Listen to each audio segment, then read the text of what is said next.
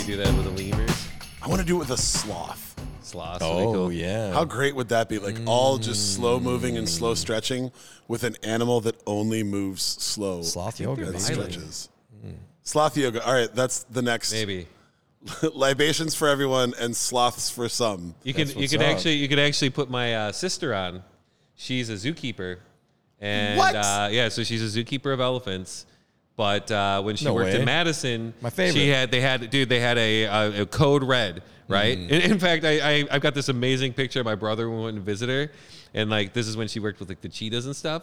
And there's like I'm like, Nick, go stand by the wall. And I took his picture, but really I just want to get his like picture by the side, and it said like it's like prevention, the best way to prevent animal attacks. But anyway, she worked for the Madison Zoo.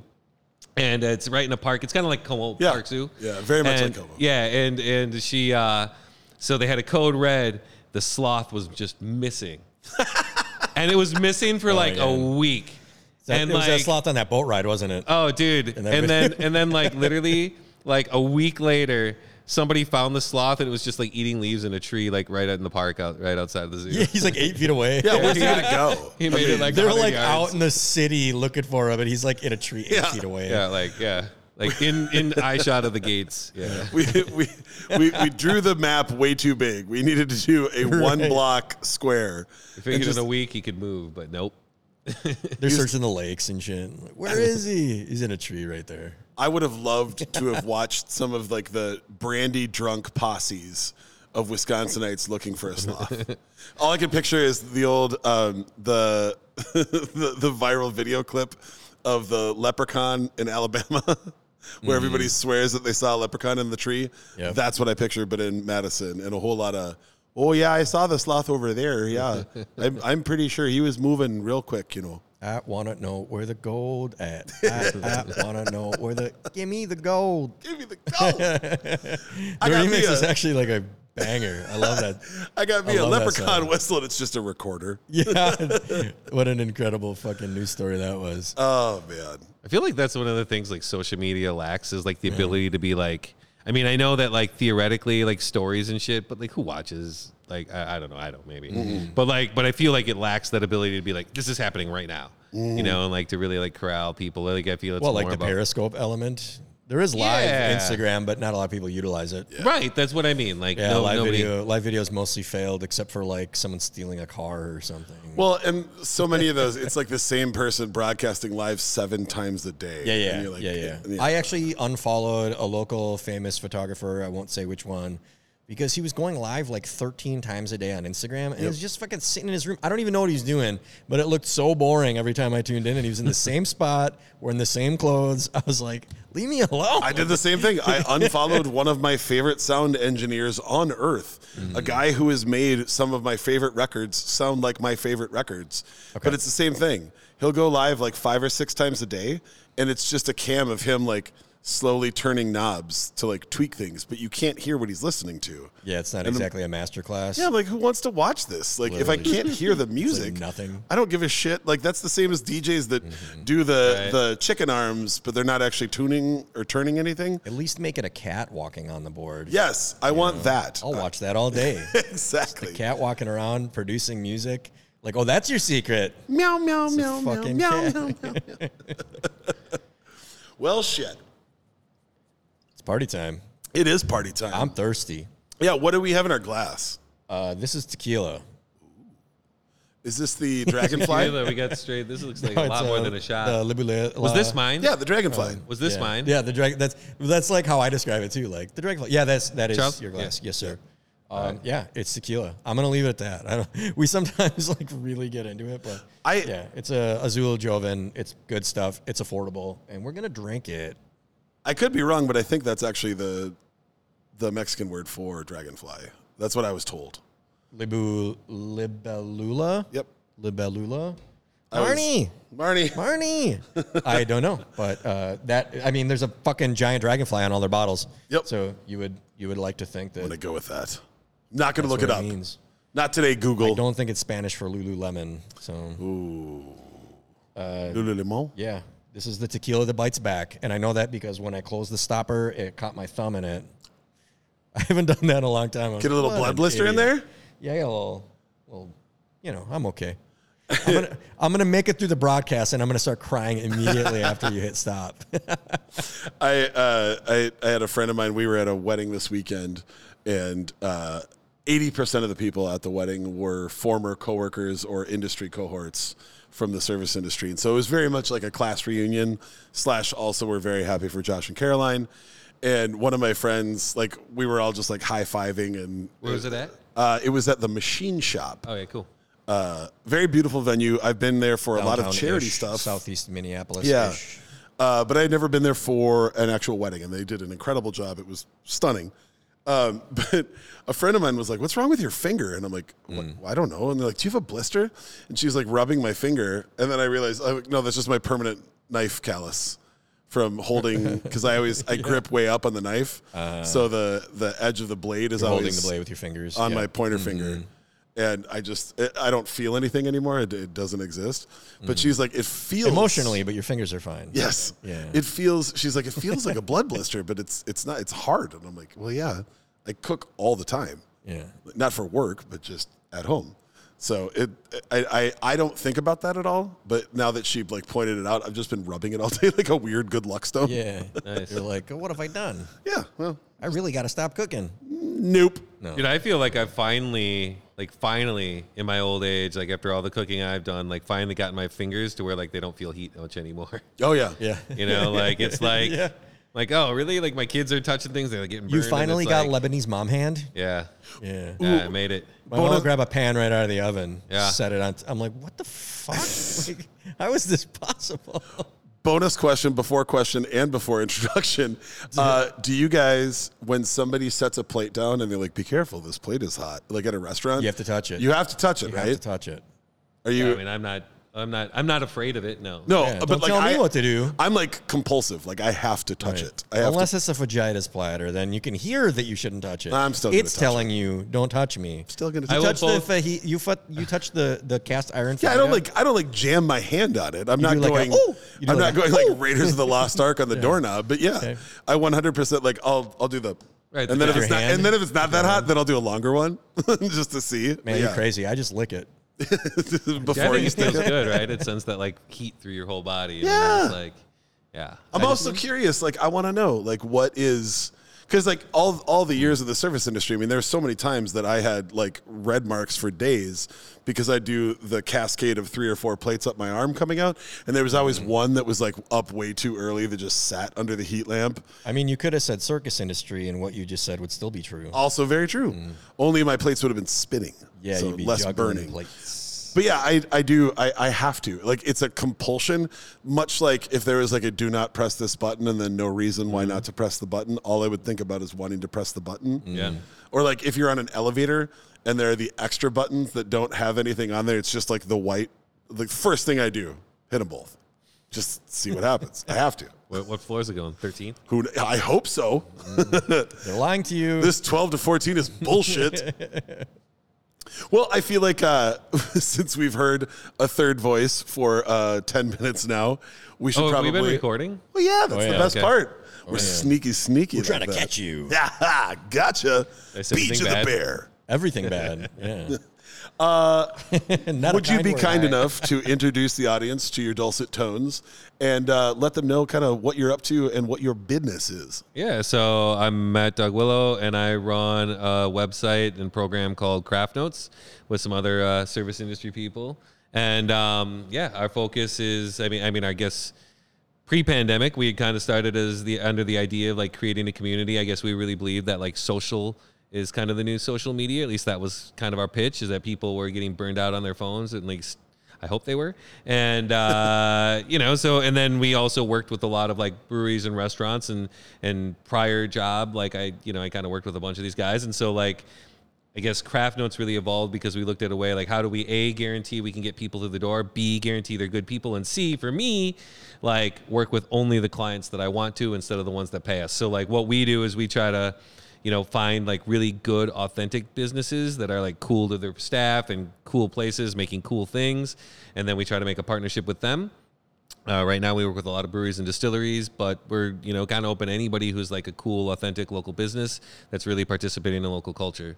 So actually, I'll give you the preview for this year. Yeah. So nobody knows this yet, except for like one other guy. Exclusive. But I knew it. So what we've been doing lately is we've been making partnerships to kind of come out with different volumes. So the idea is we tell these different stories in Craft Notes, and then we have all of those businesses on our mobile app.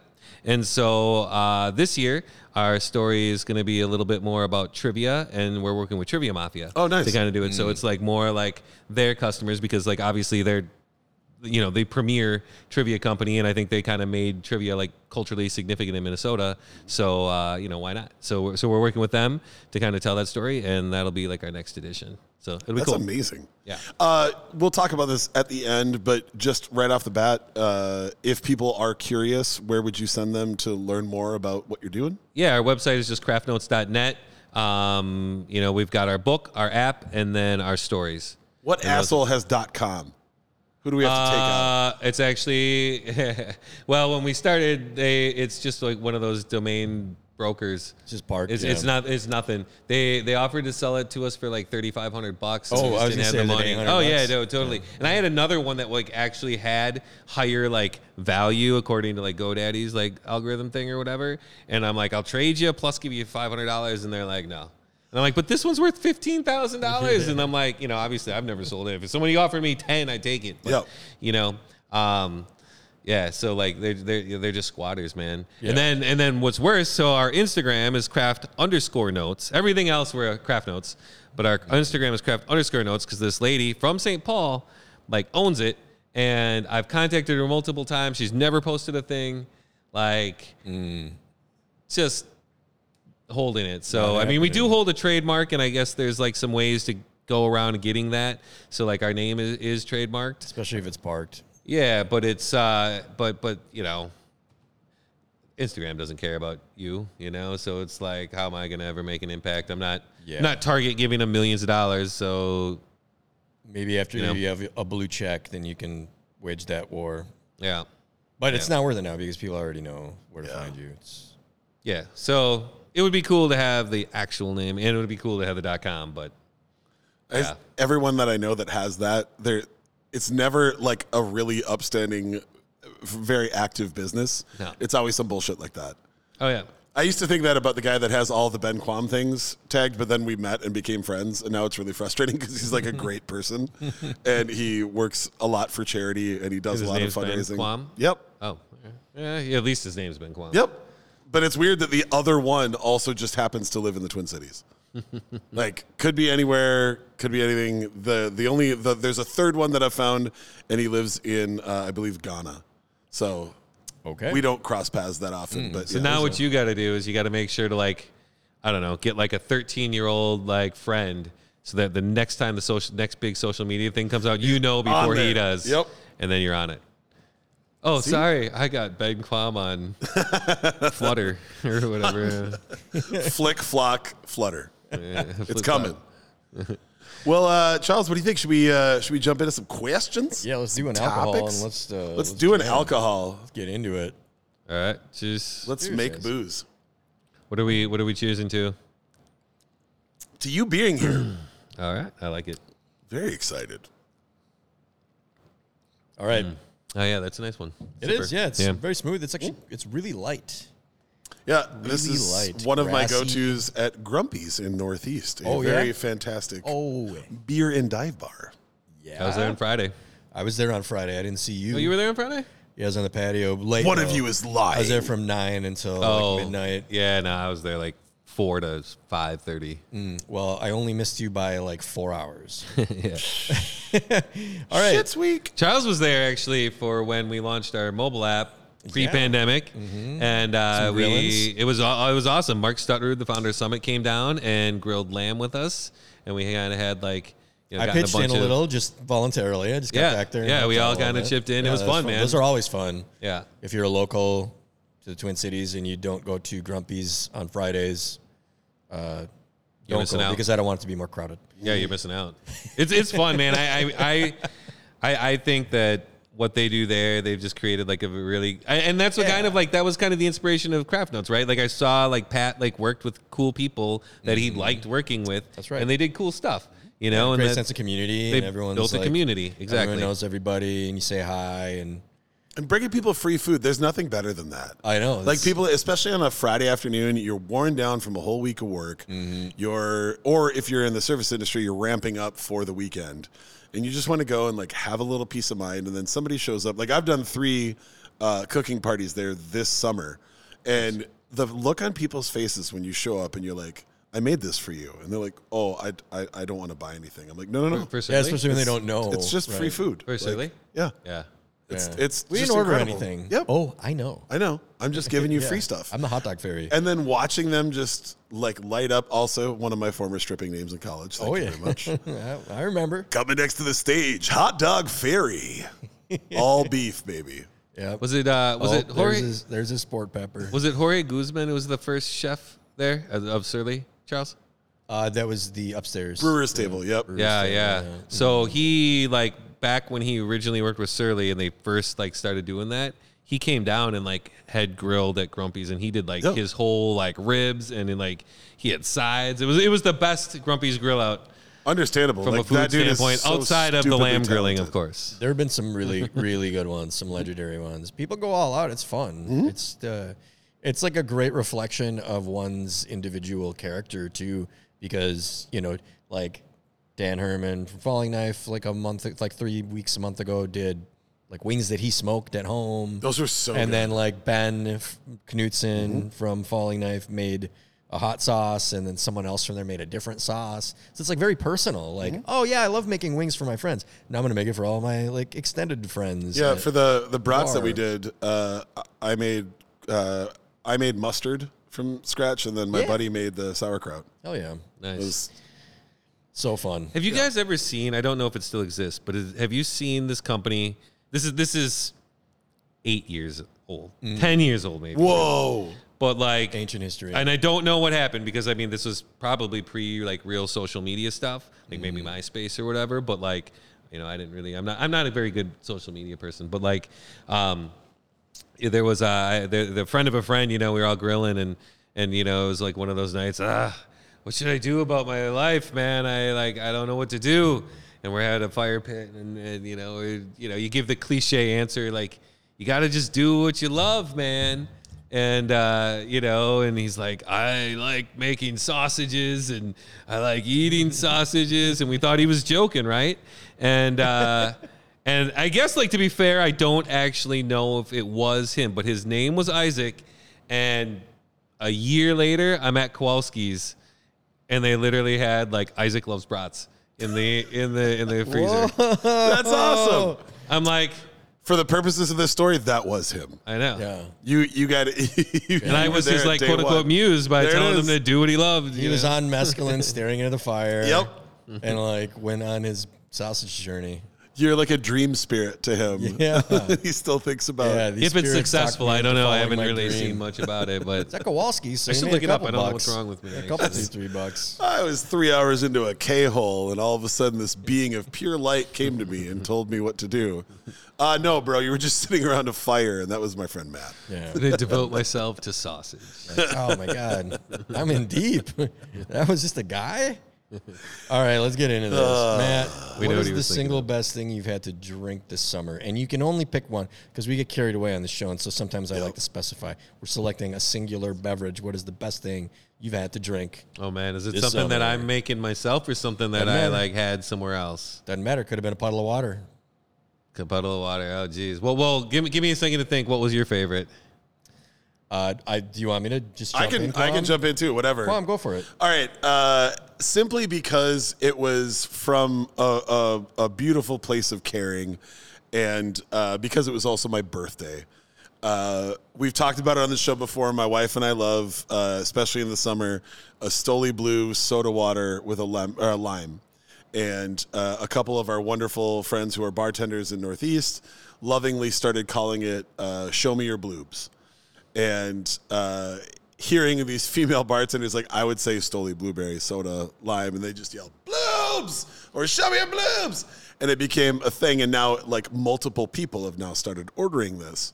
And so for my birthday, good friend and friend of the podcast, John Buck, went and got some wild blueberries and macerated a vodka, made lemonade, and we did blueberry vodka, lemonade, and soda water on a beautiful, like, hot summer night right before we went and had Tennessee hot chicken and all of the meats at Revival.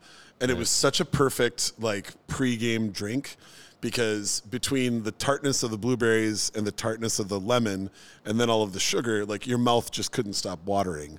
And they're about 9 blocks north of where Revival is. So it was a hop, skip, and a jump, and we were there. Yeah. And then afterwards, we went back and had one more.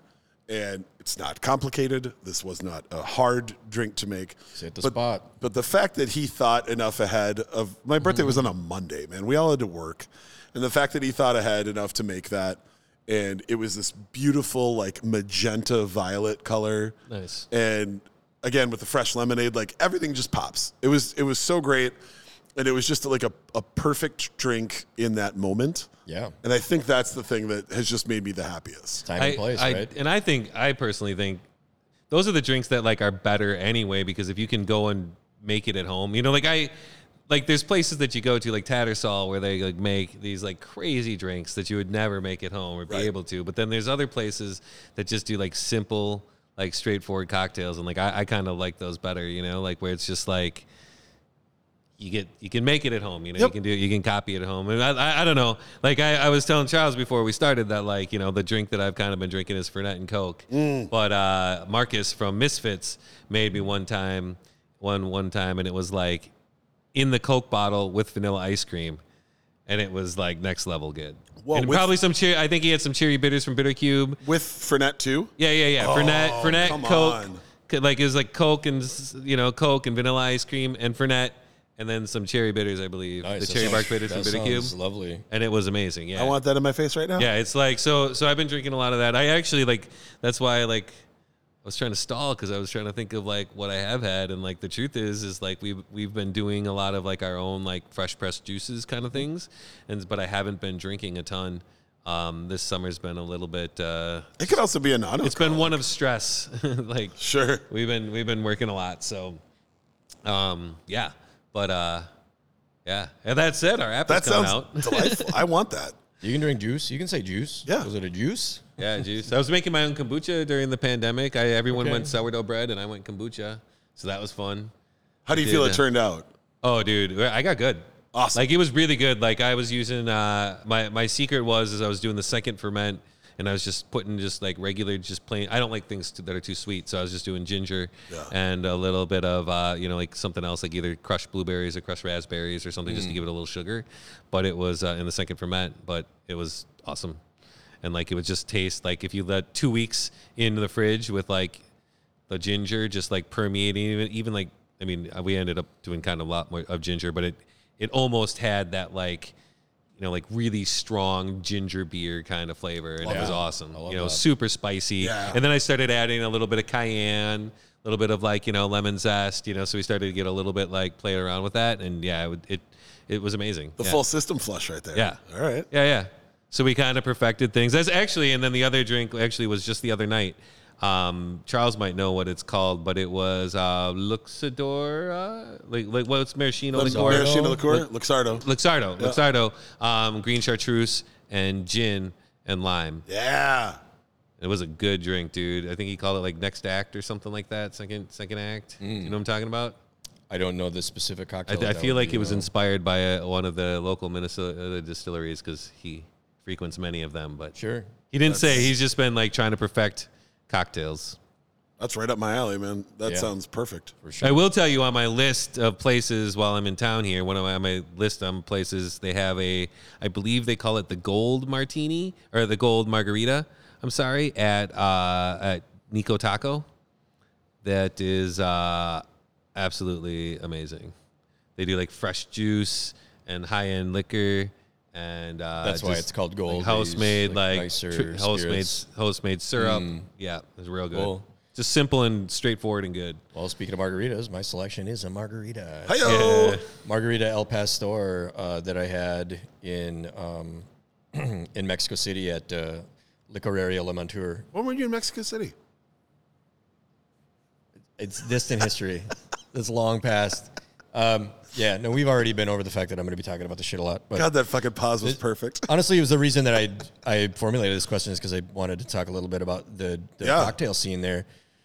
In Mexico City? Yeah, the Mexico City cocktail scene is the coolest cocktail scene I've ever seen. Can I phone a friend? My brother was just there this summer. Really? Oh, dude, he's Nice. a big cocktail guy. Yeah, well, you probably went to a lot of the same places I went to. Licoreria La Montour is like the number 6 cocktail bar in the world. They do Margarita El Pastor, and you ask yourself, what in the fuck is that? It's like an odd green color, and it's because of the ingredients that are contained within it, because they don't give away all their secrets, because it's rimmed with something called, in quotation marks, taco seasoning, and they're not talking Ortega, but it has pineapple, some cilantro, some green chilies in the margarita itself, and it's just fucking perfect. I want it. It's perfect. It's Sounds really good. smoky, even though, by my understanding, it does not contain mezcal, but all the other elements in it imbue it with a sense of smokiness. If you put mezcal in it, it'd probably be too smoky. It doesn't necessarily taste like El Pastor.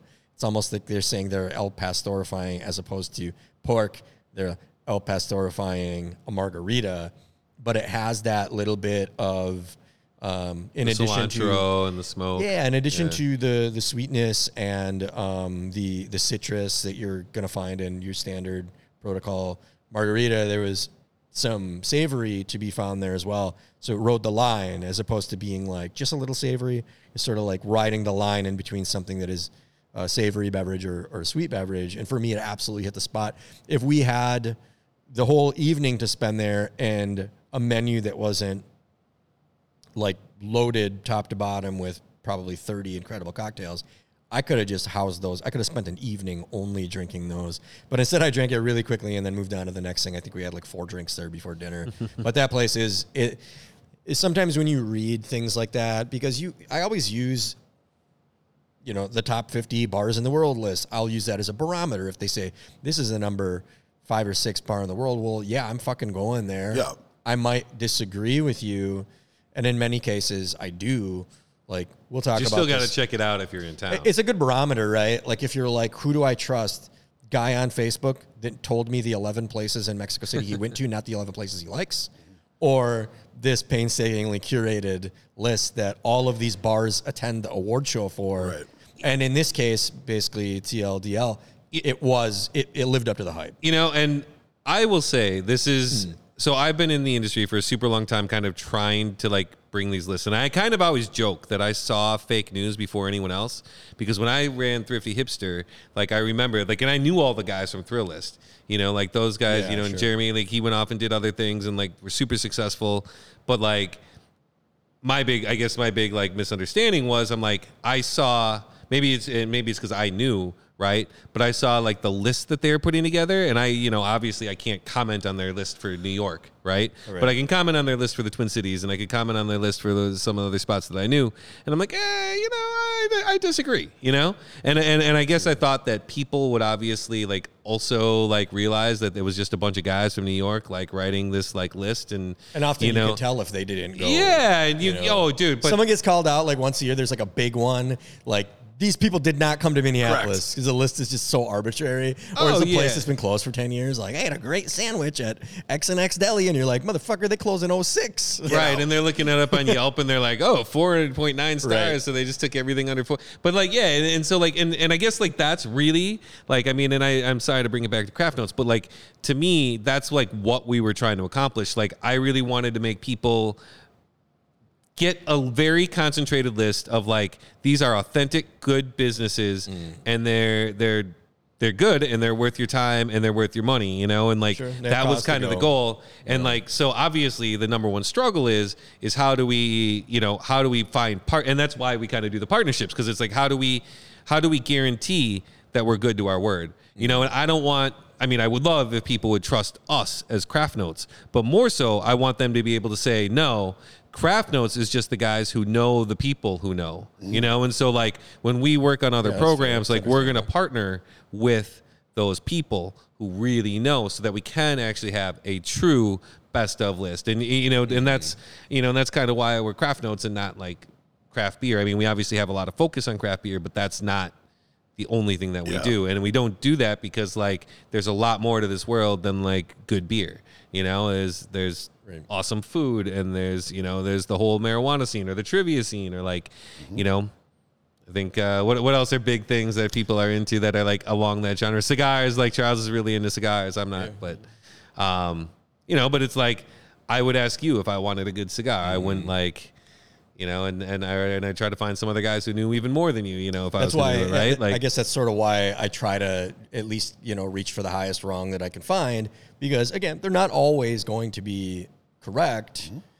I'll talk about this more in a later episode, but we went to Quintanil and we went to Pujol, 2 restaurants that are ranked 5th and 9th in the world. Wow. And a friend of mine who I was messaging, like, after I was at Quintanil was like, how was it? A friend of mine told me skip Pujol and go to Quintanil because he and his wife are going to Mexico City in January. And I was like, what? Why? No way. Because Quintanil was good, but because they set that standard so high, I think it hurt my perception. Whereas Pujol, I was like, this very well could be the 5th best restaurant in the world. So it doesn't always mean that it's the fact, or like even that you're there on the right evening, or the menu flip that you experienced maybe wasn't as impressive as the prior one. Oh yeah. Well, but think about that's being always true though. Think about being like in the creative field in any form, like you might not think that whoever won the Academy Award was the best actor or the best director, but if you're interested in making films or acting in films, wouldn't you want to watch all the films that were nominated for awards just to try and see like what you could pull from that? And like I think about that with you know, even looking at, you know, I spent 17 years DJing. I never once was like, I'm going to be the best DJ in the world. I just like get tired. Yeah, I just once from being sorry, up all the Steve time. Aoki, or who's the best DJ in the world? Paul Oakenfold? Not anymore. He's too old. I met him at spring break when I was like 20. Dude. He's still a super nice dude. I had him in my club. He's incredible. I met him and I was at spring break and I'm like, he was like talking to 2 chicks and I'm like, hey, you're Paul Oakenfold. He's like, hey, yeah, bugger off, buddy. Oh, what a nice guy. But like, I loved going to see when I would be in a different city, like a bigger market, like a Miami or a Vegas or LA or New York. Yeah. I loved going to see whoever like the biggest DJ was at the time, just to see like, what are you doing different? Because I know that there's a whole hype train behind you. Right. But I also want to know. Stare at them menacingly, arms folded, until they challenge you to a DJ battle. No, but I 100% do stand there weirdly just trying to figure out what's going on. I don't dance. Like if I'm going to check somebody, I do it too at bands too. Like if there's a guitarist that I'm really interested in, I literally will just stare trying to figure out like what they're up to. And I've had more than one friend be like, I saw you across the bar or across the club. Like you looked frightening. Why I'm like, why are you trying to fight this guitarist? Exactly. And I'm like, no, I'm just trying to figure out what they're doing. And sometimes they do live up to the hype. DJ AM, great example, rest in peace. That dude blew my fucking mind every time he played music because he was just on a different level of connecting things. Other DJs that would be in the genre that we were just sort of joking about, I'm like, this is all hype and no substance. There's nothing here. Like, I've gone to see guys do an hour-and-a-half set where the controller wasn't even on. Like, it's all pre-recorded, and they're just there to wave their hands around and do that. Right. And there's nothing sadder than that. The celebrity Or there's DJ the guys special, that play right? the exact same set. Yeah, same thing. Every single time, and they're well, it's like a comedian show, right? Like that's the good ones. I mean, that is what they do, right? They've got this set, but yeah, it does lack authenticity. You know? So I think with those lists, while it's not like the end all be all, maybe kind of going back to more what you were saying, Matt, is like it's a nice suggestion into like these are great places, and then you'll probably find one that fits you better. Yep. And maybe the other one will show you some things that you weren't ready for, but like it's all. Sometimes just having those lists helps you try and figure out in the scattershot that is our world, here's some places that I could focus, and here are some voices that I might listen to on a regular basis that are saying, I would put my votes behind that. Right.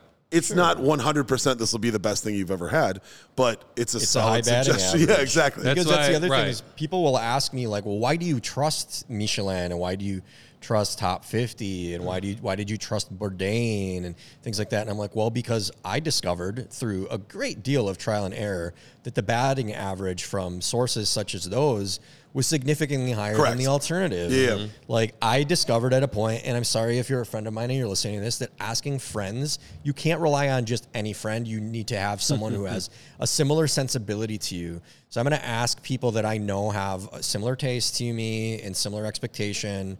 What do you think I would like? Because I feel like they understand what that means. Yeah. But the joke that I was making regarding when you ask on social, when you say, where should I go in Denver?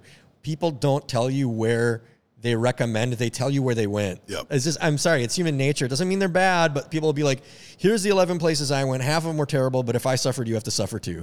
I'm like, why? See, my barometer, I kind of look at things the other way. Like, I always try to look at things like, dude, let's say your best friend from high school's like, you know, he's been living across the country and he's in town to visit. Mm-hmm. Like, you're going to take him to the place that's going to make him want to move here. Yep. You know, that's the place. For sure. You know, like, like, what's that place that's like, oh, dude, if I take him here, it's your he's own staying, city, you know? Matt. That's the difference. Because if you're asking, if your group of friends is mostly Minnesota, and you say, when I go to Seattle, where should I go? And they went to Seattle for a business trip for 3 days, and they got to leave the hotel once, and they went to the cocktail bar that was down the street because it was close. They're going to recommend it. They're going to say, I went to this dope cocktail bar right down the street. I went to this coffee shop, bro. It's so incredible. It was like, it was Star something. It was so good. Oh my God. It's I went to the Starbucks that serves alcohol, bro. Exactly. You gotta go. Like, great example on this. And this is my last point on this, but I'm a part of, like, there's like a little foodie side group on Facebook. And just one? Well, no. You're in the only one. I'm in lots of them. Part of. I know, but the one that I'm referencing. I'm being a smart ass. What else is there? The one that'll let him in. I finally made it in. Yes. But a guy just moved to the Twin Cities, and he is a brother of somebody that I've worked with before. And he was like, hey, I'm moving here from South Carolina. I'm craving some good fried chicken. Where's the best fried chicken? And I saw this post like 2 days late. It wasn't Bobby, was it? It was not. Okay. But it was like 67 or 68 comments long. And 5 of those comments were people honestly trying to sell him on Cub Foods, a grocery store chain in the Twin Cities, trying to sell him on that's the best fried chicken in the Twin Cities. If there's that many comments, there are thousands of members in the group. And anytime a group like that gets over like 300 people, the water gets muddied because it's just like random people, which, you know, random people are fine. A lot of them listen to our show, but like a lot of people be like, tell you what, you wouldn't believe it, but if you get the Cub fried chicken when it's fried fresh and you get the JoJo's with it, I mean, you don't have to stand in line. No one's there. I am saying all this as somebody who has fucked up an entire like family order of Cub fried chicken. It's like, dry as fuck. It tastes good. It's salty. It's crunchy. Can't compare it to it's there, but please don't say to somebody from South Carolina coming here that's the best offering that we have. Go to the grocery store and get it from the guy who you have to remind to please put a glove on because he was about to raw dog your fucking chicken thigh. That's the one that you tell your friend who's coming from out of town who you actually don't want to move here. You just want to see him once every 9 years. Grab me the one that the skin didn't fall off of, please. You know? It's like that's why I go to those lists. That's why I go to because it's people that take it really seriously, and it's people that are paid to try a lot of stuff. Yep. Right, and again, the likelihood's just higher. Never going to be the end all be all. There's always a fucking crash that wins an Oscar. But at the end of the day, like, if you can get mostly pretty good stuff, like I've never gone to a bar that was recommended or a restaurant that was recommended that highly where I hated it. There have been times where it didn't live up to my expectations, but that's also because I set the bar pretty high. There have also been places that I have found that I will remember for the rest of my life that I never would have found were it not for things like that. Oh, yeah. I mean, if the food's really good, like I can still remember like the top 3 meals that I've ever had in my life in order, you know, like. And it's, you can, like, if you concentrate hard enough, you can almost, like, remember it, you know? Exactly. And it was that good, you know? And, like, I don't know, like, if I've been anywhere like that in a long time where I can, like, literally, like, remember exactly how it tasted, you know?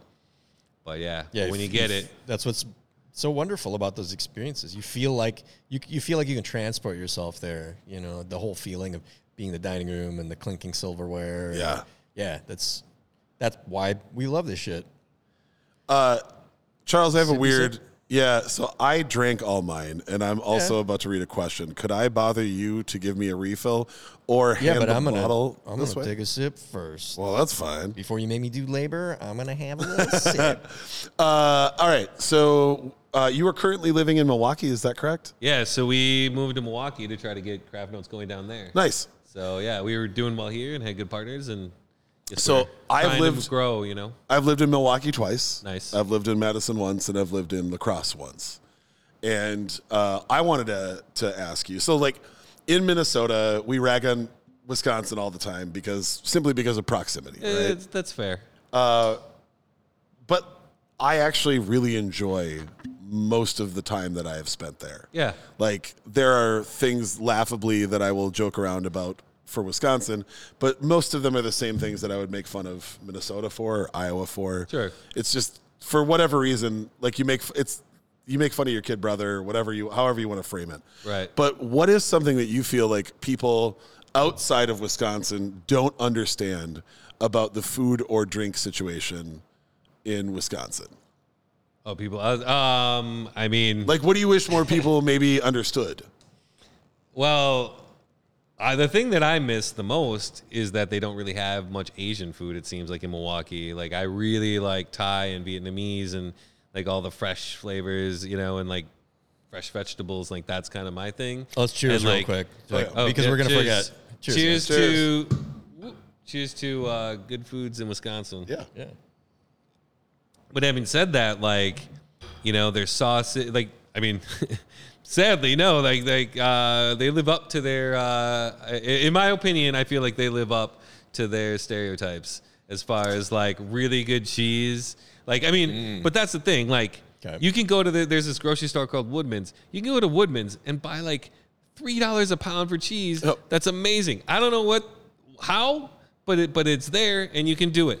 Like, I don't know. That's great. But yeah, I mean, it's a very like big, like they're big on big portions and they're big on their like burgers. I mean, Milwaukee is kind of famous for the custard and the Culvers and the Cops and the Leons. Like, they kind of came out of there, but and they do it right. You know, like they like roast the pecans that day and put them in their butter pecan. You know, and it's really good.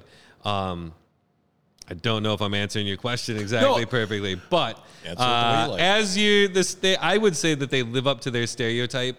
The thing, I mean, they really do. They just live up to their stereotype. It's like it's like all sausage all the time. But man. they're good at it. Is what you're They're saying, very right? good Like, at it. Yeah, they're they very excel good at it. There's a reason they're known for it. Oh, there's a reason they're known for it. Yeah. And like people, I mean, the other thing that actually I didn't know, but I found that I really loved is they've got all these like really cool, like Italian and Polish like markets, like meat markets and stuff.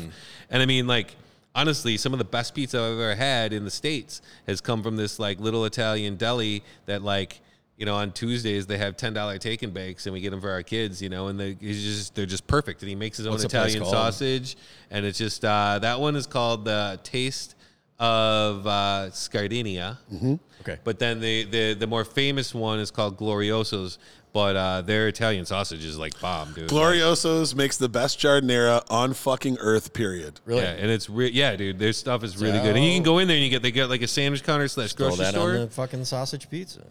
What's that? Dude, their sausage. They last time I was there, actually, my brother-in-law asked me to pick him up some sausages. So he's like, I'm like, how much you need? He's like, give me like $100 worth. I'm like, what?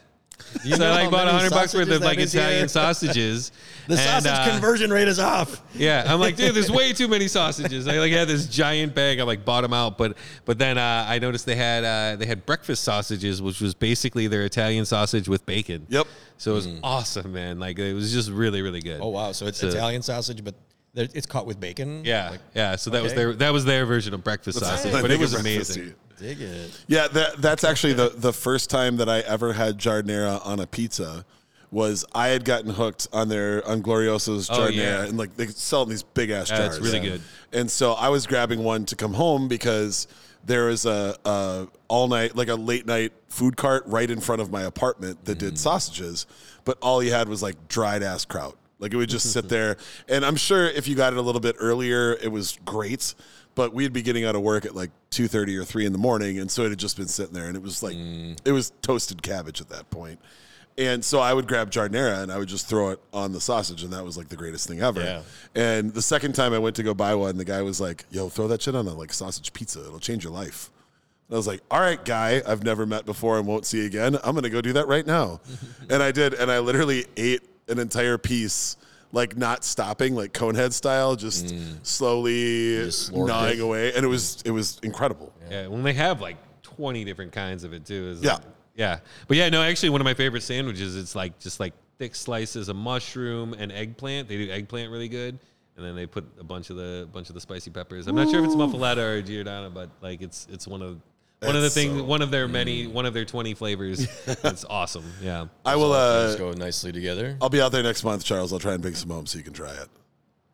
And this is in Milwaukee? Correct. Milwaukee? Milwaukee, yeah, dude. And it's it's I a haven't cool been in, scene, like- dude. Like they I mean, it's industrial. And I will say the one thing that I really, really like, this is something that I think maybe people don't know about Milwaukee, but I love it, is that I've gotten in more random ass like conversations with random people on the street in 1 year being there than I have like in many years of being here. You know, just like random people will come up and talk to you, not just like little superficial, like, hey guy, you know, it's like actual conversations about like something. I love that. And it's not just the Bucks either. You know, although a lot of people do want to Big talk part about of the it. Bucks. Yeah. No, I haven't been in, I was telling Matt before we started recording, I haven't been in Milwaukee in 25 years. I just don't, if I go that way, I'm going to Chicago. And I spent a lot of time in Madison. That's my answer. This is tangentially related to food and beverage. You can fucking smoke cigars at certain Dude, the establishments. Jeffrey Dahmer bar. Yep. Shakers. Wisconsin. Dude, it's like you smoke cigars, and that's where he picked up dudes that he murdered. Yeah, that's And they delightful. kept I their haven't butts been in the there, but freezer. I'm a serial killer historian, so I will have to go there someday. But the spot I go to in Madison is called Maduro. Oh yeah. It's not like, I mean, I It's adore up by it. the Capitol, right? Yes, Yeah, very close. yeah, that place it's is always my awesome. stop at the end of the evening, especially in the summer. The doors are open. It's funny because they have outdoor patio seating, but I ain't fucking sitting out there because I want to be inside a bar smoking cigars. They have nice, comfortable brown leather chairs and love seats, like cool couches and coffee tables, nice antique bar, pretty good selection. They've been very craft beer focused over the last 15 years or so. I started going there for the Great Taste of Midwest weekends because they would do a Bell's Tap takeover every year. They probably still do it. They do. But I haven't been to GTOM in a while. So I started going there because I'd go to the Bell's Tap takeover, like trying to get some of the cool Bell's beers that they would have on tap, like Wild One. And then I'm like, I can fucking smoke cigars here. So it would always be one of my first stops when I came into town. Now I go there regardless of the beer. They make pretty good cocktails. You get a dirty martini and you tell them the way you like it, but just about anyone's going to be able to do it well. They do a fine job of it. But beyond that, it's just the concept of being able to sit down comfortably in a bar, light up a cigar, enjoy it, look around for a few seconds because you feel like you're doing something wrong because you're from a state that doesn't allow that. That's something that far and away that is the number one benefit to me of dining and drinking in Wisconsin is that I have that opportunity available to me that is not available to me in the state in which I reside. Yeah. That's fair. Should check out State Line Distillery. They're really good too. Can I smoke cigars there? I don't believe you can. Well, I'm smoke not going. cigars. Outside. I think they got a State patio. They Line? got a smoking patio. In your think. car. Yeah, in your car. Some distilleries won't let you smoke outside. Actually, what has just occurred here, which is pretty cool in the world of cigar smokers, is O'Shaughnessy Distillery in Minneapolis. It's right near Surly. Just got a tobacco license. Oh, really? And that's fascinating to me because Pip told me a year ago that he's going to make it so that I can smoke outside. And every time I've gone there, they keep adding stuff that makes it so you can't get far away from the building. And the signs have been up that say, must be 50 feet away because of flammable substances. But now they have a tobacco license, and I'm led to believe that you can, I haven't been there yet because this is only a couple weeks. I've been led to believe that you can smoke on the patio now. And I'm like, fucking right. I wish places would be a little more hospitable. Not everywhere, but there's opportunity there if places can get. I don't think most of them require an actual license. There are varying laws for different cities. but just the opportunity to like have someone come sit on your patio to smoke a cigar. Because most places are like, you cannot light up anywhere around here. If you want to smoke a cigar, you need to go stand in the street. It's actually not the worst idea for like a night too, because they bring together a community of people that are interested in that. Yeah, I mean, Milwaukee, they have tons of cigar bars everywhere. Yeah. I bet. Yeah, that would be amazing. It is actually kind of weird to see because I'm like, oh, wow, you can do that here. You know? Yeah. I spent so many years here. Yeah. Yeah, but it's, I bet Milwaukee's got some great cigar bars. Dude, but yeah, Milwaukee's got a really killer music scene. And actually, like I did an event about a month and a half ago. It was my 6-year-old and then one of his friends from school and one of his his friends, Bernie out dad, you know, was just like, let's drink some beer, you know, kind of guy. And, you know, he'll just pound Miller Lite all day, you know, and he did. We did a 24-hour bike race, and it's called 24, but it made me feel like I was kind of like here at May Day Parade, you know, like that whole like powder horn vibe with like when everyone's actually coming together and like just a beautiful day when it happens, you know, but like where there's parties at every street and everywhere and it really was, and it's a really cool event, and I think it's something that like we should do in Minneapolis, but cool. It's family friendly, it's cool, it's fun, and it's just it was really just designed to bring the neighborhood together and the community together of River West, which is kind of like their like, you know, border neighborhood that's like hip, but also kind of like right next to some rougher neighborhoods, you know. So that was really, really cool and fun, and that definitely made me happy. But yeah, so we've been exploring Milwaukee. It's been fun. Yeah, I like it. Dig it. I'm gonna have to come check it out again soon. They got good punk. Yeah, they do. Good music scene, dude. It's awesome because it's like, you know, having Chicago that close, it's just such an easy place to have another giant urban center for people to play with enough people to sustain a music scene. So you have bands that don't want to pay to live in Chicago and they move there and then they fall in love and then they stay there. I do love that. My answer is similar to yours, Matt, in that the world-class cheese scene is ridiculous there. Like, it's really fun to like, for us in Minnesota to cast stones and joke around about cheese curds and whatnot, but like some of the they funky, do have that. they do a have lot that. of it. Yeah, they got everywhere. Squeaky cheese at every gas station. Don't get me wrong, but if you search it out a little bit, you can find literally some of the most world-class cheeses, especially when you want to get into like funky weird stuff, cave age stuff. That was something that I was not prepared to really wrap my head around, was just how good the quality of like the upper echelon of that stuff is. Yeah, and they got a place actually right by our house called The Diplomat. They just got a James Beard Award this year. Oh, yeah. That's a really good place. Yep. There's another place I really like. It's called The Hungry Sumo, but it's basically just sushi and noodles, but it's really good too. But sushi in Milwaukee, I mean, it's, you know, it's Milwaukee sushi. It sounds funny. Not the best sushi I've had in my life, like, but it's pretty damn good for what it is.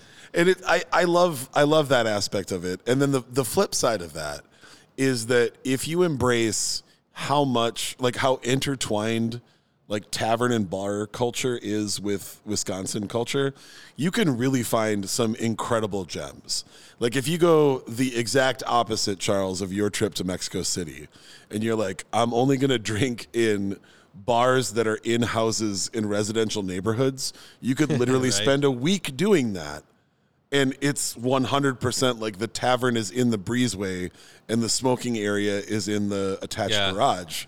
And it's authentic, dude. Yeah. Like, And it's cool. It's a vibe that like we have dive bars, but not like that. Like there is a place in La Crosse, Wisconsin that is literally the corner house in a residential neighborhood. And she got I think her mom got a permit and then she took the house over, and that the bar starts at the breezeway and it continues through the attached garage. Yep. And you go there for breakfast, and she literally has like a residential kitchen stove, and she's making giant pots of scrambled eggs. Must and be then a zoning thing, you know. Like Gibbs is my favorite cocktail bar in Wisconsin. It's in Madison. It's a fucking house. It's like a house party. Yep. The downstairs is one bar. The upstairs is one bar. There's a little. You can sit out on the porch, which I usually do if there's room. Like I order a cocktail and I go sit out on the front porch. You feel like you're at a house party. Yep. That's bonkers. it. And it goes back to what you were saying about the people too. Every time I'm at one of those bars, I end up having like an incredible discussion with some random person about a topic that I didn't see coming. and we leave with like a handshake and like, that was great. And maybe we had a shot together, and then we part ways, and it's not like, let's exchange info. We don't need this friendship to continue on anymore. But it was really great to have that conversation. And they enjoyed that, and you enjoyed that. And it was cool to like actually do that, to like authentically enjoy it. Yeah, I 100% do. All of the places that I've traveled to, I have never found a place that does it quite like those bars in Wisconsin. Yeah.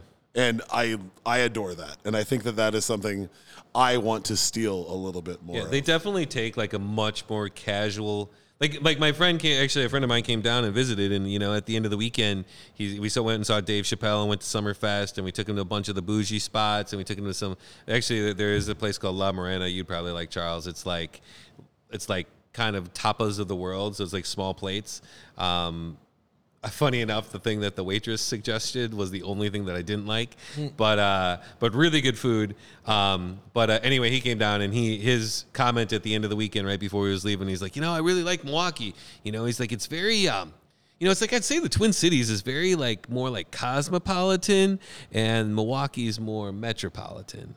And I'm like, that's actually a pretty good way of putting it, because it's a little bit dirtier, a little bit grittier, but it's got like, because of that, it's also got this like casualness and this also like approachability that like, maybe somewhat like here, like, it's like we have too many laws to actually like allow somebody to open a bar in their house. Like we have like I was at a concert actually the other day. It was a free concert in downtown, and they have those here obviously too as well. The big concerts in the middle of the park kind of deal. Only in this park, you bring your picnic basket full of drinks. Like there was like an old couple like right in the front of stage. There was cops like there, watching everybody, right? And then there's this old couple. They've got like a whole bottle of Jameson and a 2-liter bottle of ginger more ale, of that, like sitting on the table. And it's just like, it's just part of their culture more, Like I think it's more like accepted, and it's just what they do. And you can argue whether that's a good thing or a bad thing, but it is it is part of their culture. And so I guess like, yeah. I wish I could tell you like things that people wouldn't know, but it's just like, it's stereotypically what you would think of. Also that they do have James Beard Award winners and stuff too. Absolutely. But like that, like, the general culture surrounds this like German like sausage and beer, and they do it well, sausage, beer, cheese, bread, all the things that, they do it well. So. Well, I think that's an obvious cheers. Yep. Yeah. We don't need to explain why. Boom. But Cheers to the Germans. I also do just have to put on record when you were talking about buying your friend $100 worth of sausage. For my bachelor party, because I've lived a very wild and weird life, I literally wanted to have a sausage party where I invited a bunch of dudes over. Everybody had to bring a record and play one side of that record and tell everybody why they played it. And then we just grilled sausages. And I had switched banks, and I had just gotten a new check card and didn't realize that I had like a daily spending limit set on it. And I tried to run my card at Kramarczek's for $416 worth of sausage, and my limit was set at $400. So it was declined, and I'm like, that's not possible. There's plenty of money in there. So I called the bank, and the guy's like, yeah, you have a preset spending limit at $400, but are you trying to buy more than $400 worth of sausage? And I go, yeah. And he got real quiet. He goes, okay, we'll move that limit for you, and I need to please go ahead. But just like, should I call a doctor? Like, is this okay that this person is buying that much sausage? That is a lot of sausage. It was a lot. Okay. We had a meter worst. It's not all for me. We literally had a meter worst that the coil filled the entire grill, and it was perfect. You gotta know someone to get the meter worst. How long ago was this? Well, that was 8+ years ago. Yeah, see, that used to just be for Gustav sehr Gemütlichkeit. That was the only reason that Kramarczek's produced. Or if you're really Meat nice to divests. Dan, he will agree to do that for you. If you what? If you're really nice to Dan. Who's Dan? I don't know. I worked there in Kramarczek. college. Dan Kramarczek? Oh, you worked there in college? There's no Dan Kramarczek. Well, Dan, I don't know. Some Dan. Whatever. Yeah, I did. There might have been a Dan. I I don't know if he was a Dan Kramarczek. Dude, Maybe you there's still a have- secret. Charles, maybe you there's a know the secret Northeast Kramarczek area. who Do lived they in still have basement. the Nick? Polish church? Nick, yeah. There you go. Do they still have the Polish church pierogies? You mean the Ukrainian church? Yeah, On the yeah, university? Ukrainian church. That They does still- the dinner, yeah. They still still do that. slang those pierogies. Sadly, now I it's kinda more miss of that, a actually. fundraiser Yeah. than it is. But actually, so I'm really looking forward next weekend.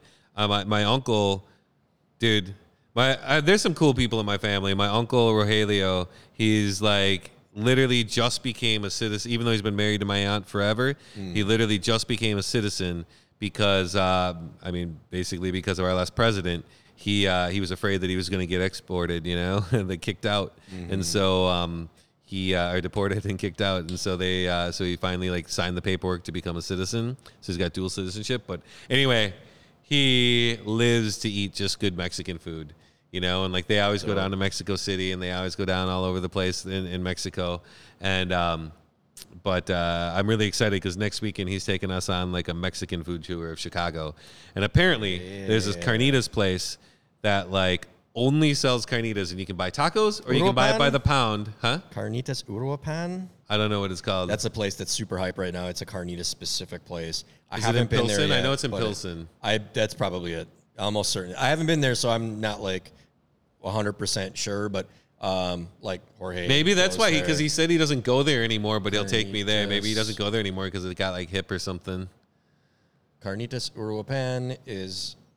Let me see if it's Pilsen. Yeah. Yep, it's in Pilsen. Yeah, That's it. that's Yeah, probably that's it. the one. place That's- then. Yeah, that's a spot that's been. And I've seen photos of it, and I'm just like, fuck. Because I've had my last 2 Chicago trips canceled. One from me hurting my Achilles, and then the next one from a friend of mine getting COVID that I was supposed to travel with. And fortunately, he tested before we departed. Otherwise, I would have had to cancel in Mexico. Yep. But so my last 2 trips, I want to go sometime in September. That's really high on my list. So he ain't lying to you. Your uncle knows what's up. Oh yeah, and he's been because they lived in Pilsen, There you so go. they like. Yeah. I mean, they back when it was like a rough neighborhood, and like, yeah. So he knows. He's got a list of places. So I'll let you know if there's anything I discover that's really Give me amazing. the But he goes carnitas. authentic, Quam, tee us up on number 3. Oh yeah. All right. So number 3, being that that you are doing craft notes and that we are both I'm in the beer industry and you are very closely tied to it, Charles. It's been a hell of a couple of years. It's been pretty tumultuous, and we've seen a lot of changes in the industry. Where you sit right now, what do you think the next wave is going to be? What do you think the next trend is going to be? Where do you see things going? Maybe not even just in what the beer they're making, but like in beer halls and tap rooms. Do you see things going in a direction? I think it's pretty obvious, like that. I mean, at least as far as the immediate next thing, if it already isn't, it is kind of doing like the gluten-free NA stuff. Like Athletic Brewing is huge and like actually making pretty good beer. Like, I mean, obviously Burning Brothers has been doing gluten-free stuff forever, but I think Summit's got that triumphant like 99 calorie or 95 calorie, session IPA. I think things are going more towards the lighter scene and towards the gluten-free scene and towards, just things that are a little bit more health-driven. I think there's a pretty big, I don't know, I don't get those things because, Facebook algorithm, right? But like a friend told me that there's a pretty big like NA movement out there, It's like huge. doing like the zero proof concept. And like, I don't know, I think like that is going to be the thing. But I will tell you, like the last party I went to, this would have been pre-pandemic though, but last like younger party I went to, like everyone was just like drinking seltzers and smoking vapes, So I think that things are going to go that way, especially with legalization in Minnesota. I think like I know that Minneapolis Cider Co. has already done it, and I know that pretty much everyone that I've talked to is planning on something. So some of them are launching separate secondary brands, but I think actually if you want to keep, I think the people that'll be on top of the next trend is going to be over at Earl Giles. Like they're opening their tap room or their tasting room like in a week, I think he said. I think their main licensure starts in like mid-September, they but opened like in July, but they had to they're doing a freeze. soft opening on Thursday, I know, and like I mean it's cool, man, but I think like they're gonna have a lot of those kind of products there, I don't know. What do you think, Ben? Well, actually, I mean, Charles, do you want to What is weigh in or Shirley you want working me to on? jump They got in? this. They got the analytics. Oh, we got stuff. Yeah. Yeah, go ahead. All right. I mean, I think that specifically to the state of Minnesota, THC is an added thing, but I don't know that that's going to give anybody enough revenue stream to change what they're doing in their beer No, halls and probably tap rooms. I agree with you 100% on the NA stuff. I think that's not going to go away. I actually kind of hope that trend stays. there are a lot of times that like I'll look around the beer hall or like, you know, when we're hosting an event or whatever, and I'll talk to people and like, how you get home today? Like, oh, I drove. Like, it's just beer. And I'm like, yeah, but you had like 5 IPAs, bro. Like, I will be much happier when I know that we have like a good tasting NA or 2 in every single tap room. I like that. Mm-hmm. But I think have you had the Bauhaus one? I have. I actually Bauhaus one is real good. I have 3 of them in my fridge right now because nice. I drank the other 3. I think it's a fantastic offering, and that and honestly Heineken Zero are my 2 faves. I really enjoy Heineken Zero. I think it's spot on for what they're trying to do. But the route that I really hope things are going on a bigger picture is tap rooms are becoming more of a gathering space for a lot of stuff. Yeah. Like I remember thinking I would love to go to a tap room that wasn't playing metal like years ago. And not because I dislike metal, but because I thought it was really cliche that every tap room I went to, and this was before we could have them in Minnesota, everyone I went to was playing like aggressive aggro. I mean, hard rock and metal. but I think that is actually reflective of the industry changing who is running it. Like, you know, you look at some of those original, like, really good breweries. I mean, Summit was one of the first companies we ever worked with, you know, and, like, they were cool. And, like, they, you know, because there was this wave where, like, there was only this couple of breweries. Mm-hmm. Then there was this wave of, like, there were a bunch of them, but only a couple of those guys could really actually make good beer. Mm-hmm. You know, now I feel like they're all making good beer, you know, and I think that, like, the market has gotten so saturated that they're, you know, I think the events and the way that they're marketing themselves and a lot of these things are really just reflective of them running, especially being like the tap room only focus, you know, to where like, you know, before, you know, you used to be able to go on like a brew tour and it was cool because there's this big tap house that like had all these intricacies and all these people working there because that's what you had to do in order to like be profitable at that scale because you couldn't have a tasting room. You know, like I know for a fact that you have to sell, you know, $10,000 worth of distro for what you can sell $1,000 and make the same profit as you do as $1,000 in your tap room. And so it's like, you know, I think that my feeling is that they're adapting to what the market wants because they have to, you know, like. I agree with that they have to, but I also think that there's a larger focus on actually trying to like bring in a bigger tent too. And like, I think, so to finish the music conversation, so the first time that I went to a tap room that wasn't playing metal, it was playing like pretty aggressive 90s hip hop, which was awesome.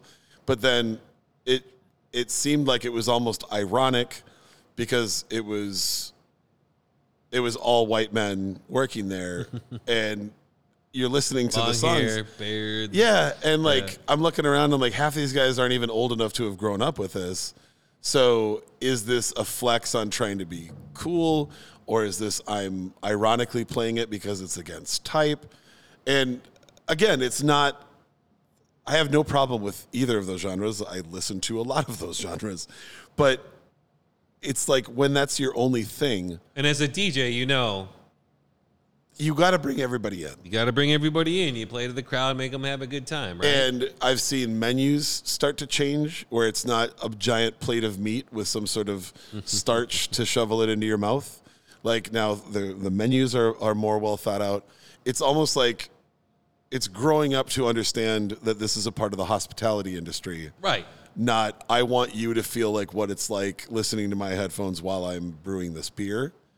And I've really...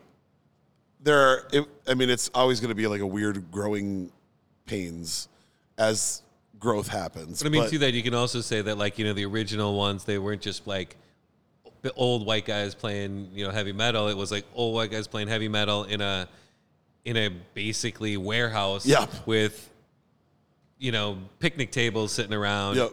Plus, you know, now it's evolved to where it's like, yeah, the menus evolved, the drinks have evolved, the music have evolved, the staff has evolved, and more importantly, I think like the whole scene, you know, like the whole, like they're actually like decor is important now, like brand is important now. But that's what I mean. Like it's kind of like, to me, it's more moving toward, you know, just bars. Yep. You know, it's a bar. Yep. And they happen to also sell other products Yeah. that they make. They happen to also sell the things they make. Yeah. You know? Charles, I don't know, where are you at on that? There's so many ways I can go with this because this is a big part of what I do for a living as a consultant with a lot of breweries. Part of the reason I asked. What do you say? I said, the reason you it's asked. part of the reason I asked. Well, I also can't talk about certain things because people pay me to talk about those things. But I still disagree that there's any saturation point or that we are saturated. If you're good at what you do, you'll succeed. You just got to tick all the boxes, those boxes being service, product, marketing. You tick all sure. those 3 boxes, you're going to succeed. There's no saturation. There's just competition. And people weren't equipped for a lot of breweries started that weren't equipped for competition, and they did well because there was no competition. Right. Right. But now 100%. Now they want to blame everything but not making the themselves if beer. they're not doing well.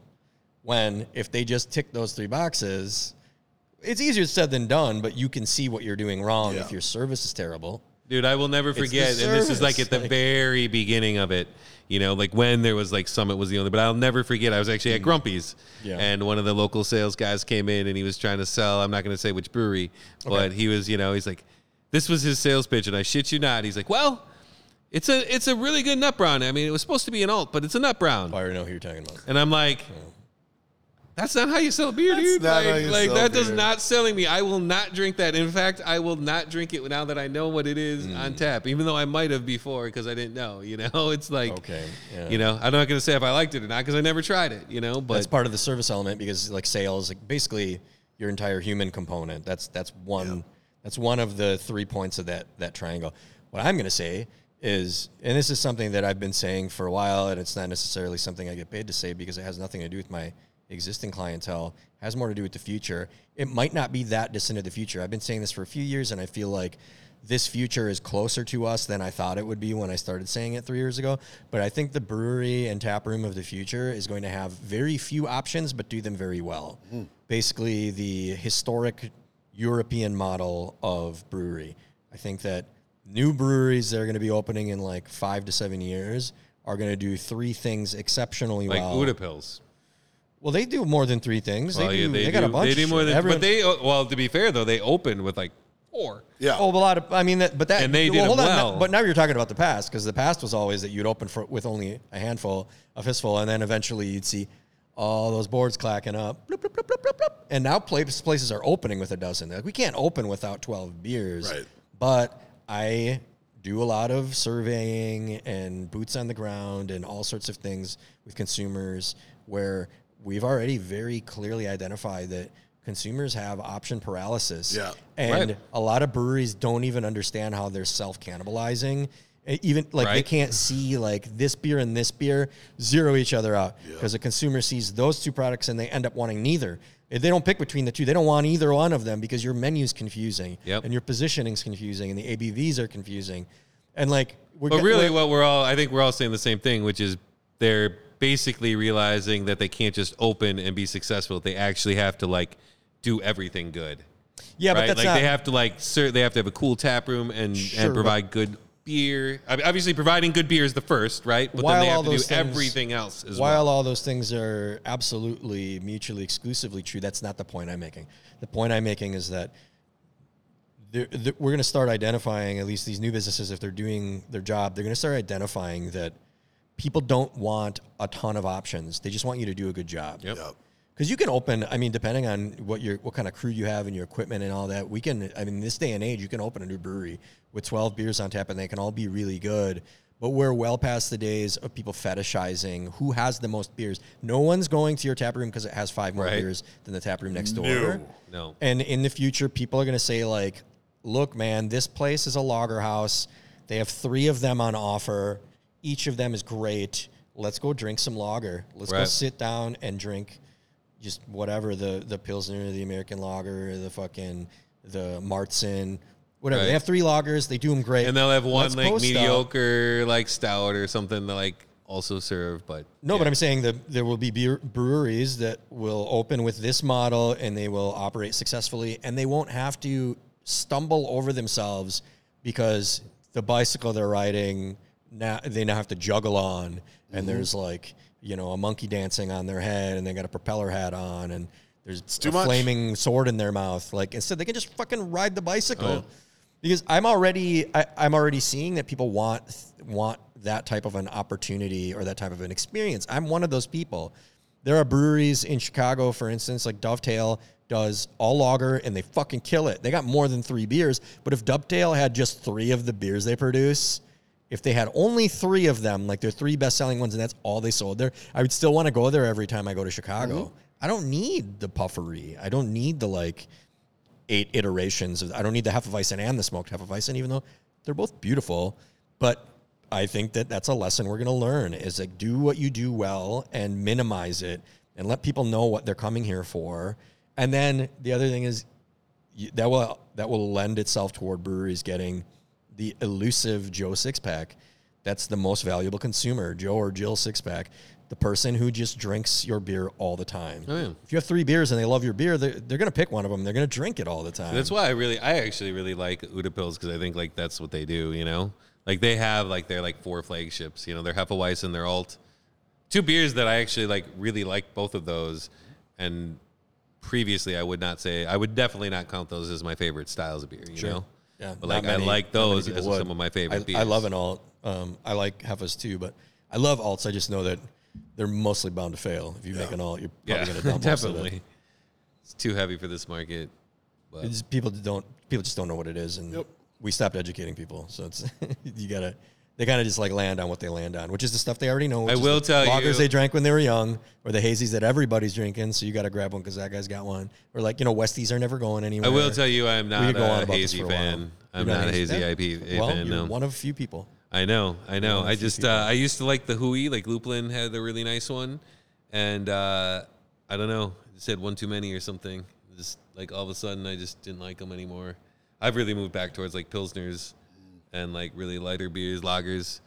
Arbiter's been doing a nice job, and like I said, Udapils, I like them, but Pils is ridiculous. But that's been kind of nice about Milwaukee too. Is I feel Lakefront makes some really nice beers, but their best one is probably just their River West lager, red lager, and it's just a nice beer. It's just easy to drink, and it's full flavor but not too heavy, and it's just give it to me.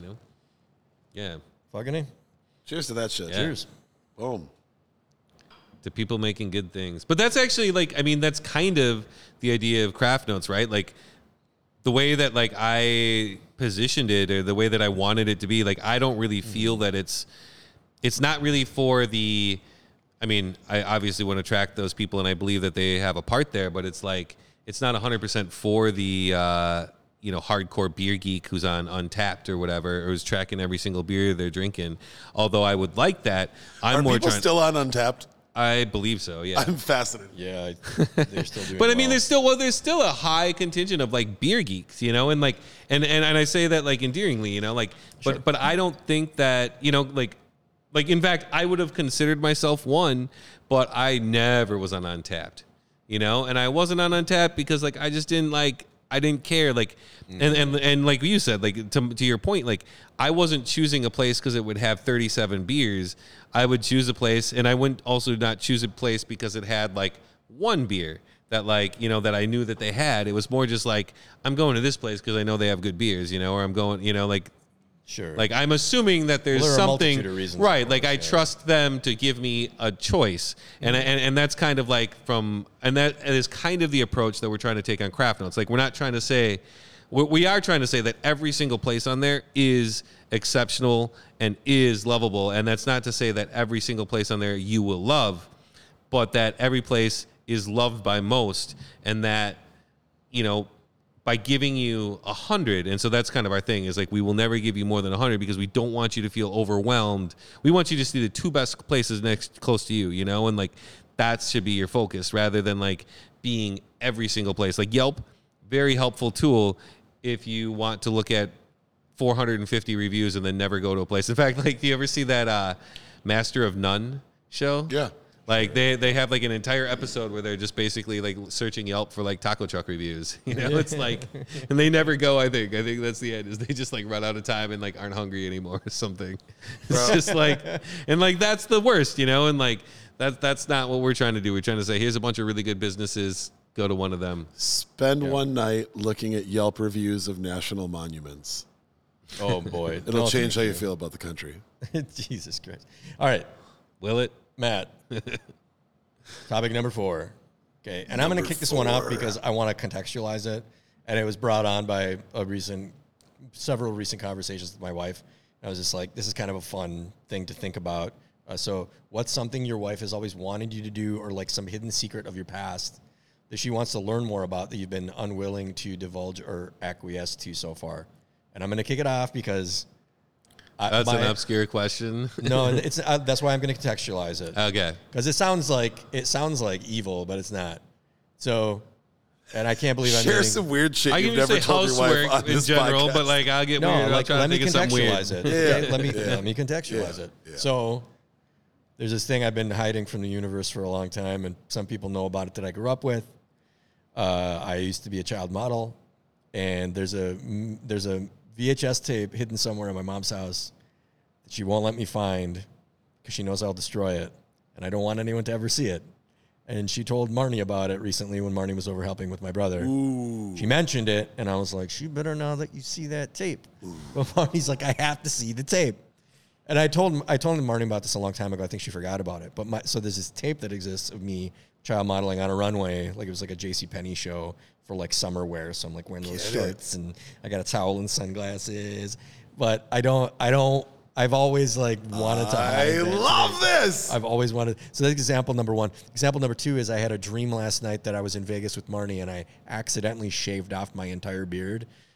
And then actually I had a full head of hair for some reason. But then I was like, in the dream, I was like, well, I better go show Marnie. And I told her about this morning, and she says, you know what? The VHS tape of you modeling is second only to seeing you without a beard and the things that I wish that I could experience about you. So if that helps you guys to contextualize the kind of shit I'm talking about, like a dance class, I don't fucking know. I'm just But gonna jump- everyone's got something. I'm going to jump on this real quick and Okay, just tell do you, it. Charles, do not do that. Because What, shave? I won't. Don't worry. I will just tell you that I shaved my beard once for a movie you know role. this. Yeah, and literally I can't forget I don't want to see you without a beard. the look of revulsion in my wife's face when Okay. I came out of the bathroom was something that I will remember for the rest of my life. See, the problem is Marnie knows I have dimples. Oh, So she's like, she can think. get rid She of the can beard. think whatever I wanna she see- wants. Yeah. I'm sure your dimples are adorable. I will be a different person Yeah, to her. yeah. She's It was. never- It was not. It was. Well, I guess you are a handsome human being. I'm not going to say that it wouldn't work. I will just say, I will never shave my beard again for the rest of my life because of the look that Amen. my wife gave me when I walked out of that was bathroom. it. You're like, I I'm was going to like- stay in the bathroom till I grow a beard. like she just went which completely for me would be an hour. flat faced and just Yeah. stared at me. And then I gave can her see it too. I gave her a kiss, and she was like, I feel like I just kissed a 14-year-old. What? Grow it back. Grow it back. You just backed into the bush. And I'm like, over. I tried like holding my breath and pushing really hard, hoping Yeah. a beard would just grow back. It did not. Yeah. So just word to the wise. Yeah. Those of you who had beards when you met your significant other, tread lightly. Maybe keep it. Yeah. Yeah. And for all the listeners out there, we all have beards. Yeah, we are all bearded fellas.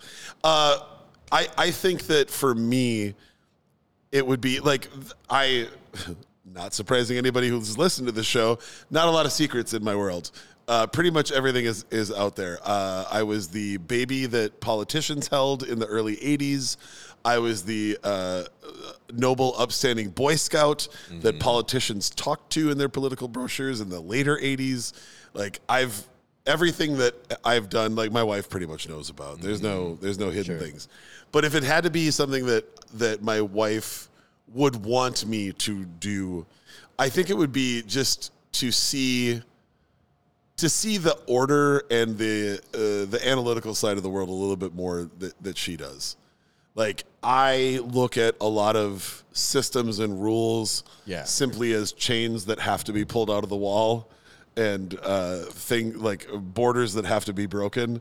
And I think that sometimes she knows that I'm just doing it because I don't like feeling that sense. But in all reality, most of the things that she's doing and most of the systems that she's set up have given us a much better life. And I just I change my morning routine almost every morning because I'm like, not going to catch me in that habit. I don't know why.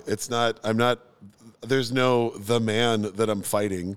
Nobody is trying to rein me in or pen me in. I'm not waiting for a cowboy to give me wide open spaces. But if I catch myself doing the same thing for too many days in a row, then I'll switch it up just to make me feel better. And I think that that's very frustrating for anybody who has to live with somebody, that like any system, I will eventually find a way to twist and or break. And I don't know why I do that. So that would be something that I want to get better at. So she wants you to be like more regimented? Yeah, just like, so we had a long issue with shoes. I lived in a lot of houses where you could wear your shoes in and like wear them around wherever you kick them off. And that was not, when we built our home together, that was not how she wanted things. So then I moved, like now I kick my shoes off at the door, but I have a lot of shoes. I wear a lot of different pairs of shoes and they will like pile up by the door. And that has now become the new frustration. And it's not like I don't know that they're there. I see them all the time, but I don't know, for whatever reason, I'm like, yeah, I'm going to put another pair there. Like, I don't know what it is. Shoe pile. Yeah. It's just, I have this like weird urge to just push boundaries that have been set just by a kind human being that I love very much. And I've always done that. That has nothing to do with her, I'm sure. No, yeah. I don't even, no, it's all internally in my head. But that, I guess that would be like, hey, maybe like we have a couple things set up since two of us live in this small domicile. Maybe we have these things that we agree on and we just do those. Right. So like I've learned to clean as I cook now, so I'm doing dishes a whole lot more while I'm cooking. It's like, you know, I can get better. I'm not a lost cause. But yeah, I think that would probably be it, because I just don't, I can't think of anything that I keep as a hidden secret. Like thing that no like baby photo or anything. Like real talk, my dad, when we started dating, we kept it secret for 4 months, and we've talked about that on the show before. After it became public, my dad was one of the first people to find out, because he surprised us. We were supposed to have a romantic weekend away at the cabin, and him and my former stepmother showed up because they felt like it. So we had to like explain what was going on. And literally the next week, my dad showed up at the bar that I worked at with a stack of baby photos that I had never seen of myself before. Oh, wow. And like Jenny was working on the floor. She's serving multiple tables. And my dad just, in the well of the bar, just starts busting out baby photos. Was like, thought you'd like to see these. So between both of my parents and myself, there's no room left for secrets. But did he feel like he never got to embarrass you in high school or something? So yeah, I mean, middle school. Yeah, he wasn't around as much, so there was no time to do that. But also, I've lived my own cringe and my own embarrassment. I own all of my cringe. So there was nothing to hide. Like, I was a football player who was in a musical, who, like, my favorite moments in high school were in my a cappella choir and AP English. Like, I owned my nerdery on my sleeve, and I still do to this day. So there wasn't anything that I felt like I had to hide, I guess. And because I don't know. I guess that would be. I mean, full disclosure, the only reason that I still care about the tape is because for my entire life, I've told people they can't watch it. Oh. Like, I have friends that I've known since When was the last time you saw it? Well, my mom's hidden it from me, so I haven't seen it since I was a child when that tape was created. Did it pay for your college? Oh, no, it's not like I was rolling in it. You know, fucking local child model doesn't really bank it. I didn't eat a Big Mac. At that time, late 80s, early 90s, you know? I didn't eat a Big Mac from McDonald's until I was in my 30s because I didn't like hamburgers when I was a kid. And then everybody was like, what do you mean you've never had a Big Mac? And I was like, fuck you, I don't eat it in my life. And I was that stubborn that I held on all the way until I was like, this is so dumb. Like, I should at least know what the fuck it tastes like. You were fine with that. I'm pretty. It's not good. I won't have another one. Right. But you did it. You checked the box. Now you can say conclusively. My big problem is I always want to do things differently than, like, you know, I'm like, everyone does it that way, you know, and like we do things differently, and then it's just like, I just feel like sometimes I make things like way harder on me and my wife, you know. That hits right here. Yeah. Right. It's just like, you know, it was like for DJing, for example, Like I used to buy records, but I'd be like, oh, I'm gonna find way cooler records than like the ones that everyone's jamming to. And I go to the store and I just like never, like you could find some good stuff, right? But like, and then I made the fatal error too many times of like smoking before I'd go. And then I'm like, oh yeah, this is awesome. And then I come up, bring it in. I'm like, what was I thinking? I just wasted $10, But yeah, no, that's like, I feel like sometimes I should just like follow. Sometimes I want to follow and sometimes I want to like lead. I don't know. I go back and forth. Sure. So do you have an embarrassing thing or like a thing that your wife would like you to do that you don't want to do? Or is this the worst question that I've ever asked in 62 episodes? I mean, there's definitely some things that I can't, that I'm definitely not bringing up in the public, but from my youth. But but as far as like things that she would like me to do, I mean, man, dude, like, I've got 2 kids, and so I guess I comply with my wife, but my reasoning is mostly just because I don't want to get yelled at anymore. And it's like, like the one thing she's changed me on, I used to be, because we work in the bar industry, and I've worked with a lot of bartenders, and I got so used to like setting these meetings and having them just be late that I basically realized that I followed more of a South American framework of time, of punctuality, which was, whenever I feel like it, and so, that's something I never was good at, but now I'm very good with because, she kind of ingrained it in me, as well as like the stress of having kids and like having things be like super scheduled. So it's like, and now it is funny because it bothers me when friends do that to me, where the friends that don't have kids, that they're like, oh yeah, dude, like come on over. And then you come over and it's like 8 o'clock and they're like, oh yeah, like we're just going to pre-party and hang out and do this and do that. And it's like 10:30 and I'm like, I got to go home, man. Yeah. My kids are going to be waking me up at 5:30, whether I want to be or not. And it's like, oh no, we're just going out. I'm like, dude, so it's like, I told you, or like, so I get a lot of that kind of thing. But I don't know. I'm a pretty good husband. I think one of the things that I'm personally trying to change is try to do things a little bit more for me.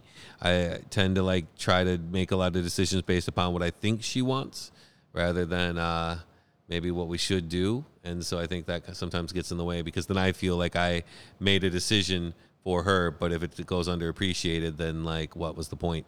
I don't know if that's, that's real. But I don't know. That's a deep question, Charles. I wish it's either too deep or it's too shallow. I can't figure out which. Hopefully our wives aren't listening to this. I just want to see that modeling video. I bet you were a fucking adorable kid, Charles. There's no possible way. Well, what happened?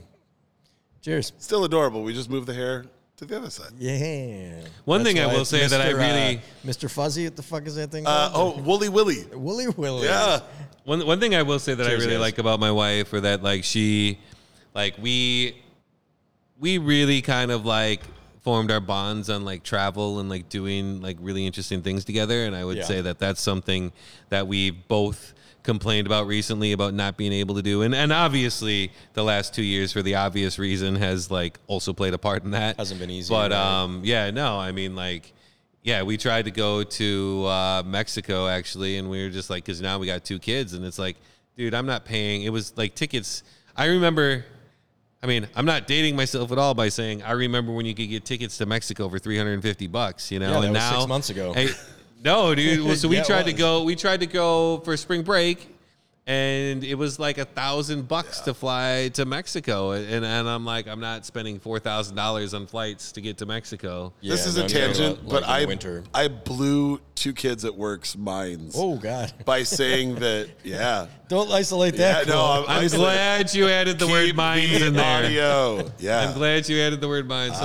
Charles, if you mute that mines, that would be. So I blew myself. But no, they did not understand that you used to be able to walk up and just buy a ticket at the counter. Right. Like you could literally walk up at the Delta counter, or at the time Northwest.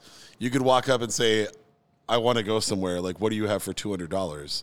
And they could find X, Y, or Z flights and then you could buy a ticket right there. Someone just told me recently that they had to do this, and that the person working the counter said no one's ever done this before. Wait, how They does it still work? do it. Wait, like going up to the explain. counter to buy a ticket. I was told that they're not even allowed to sell the tickets anymore.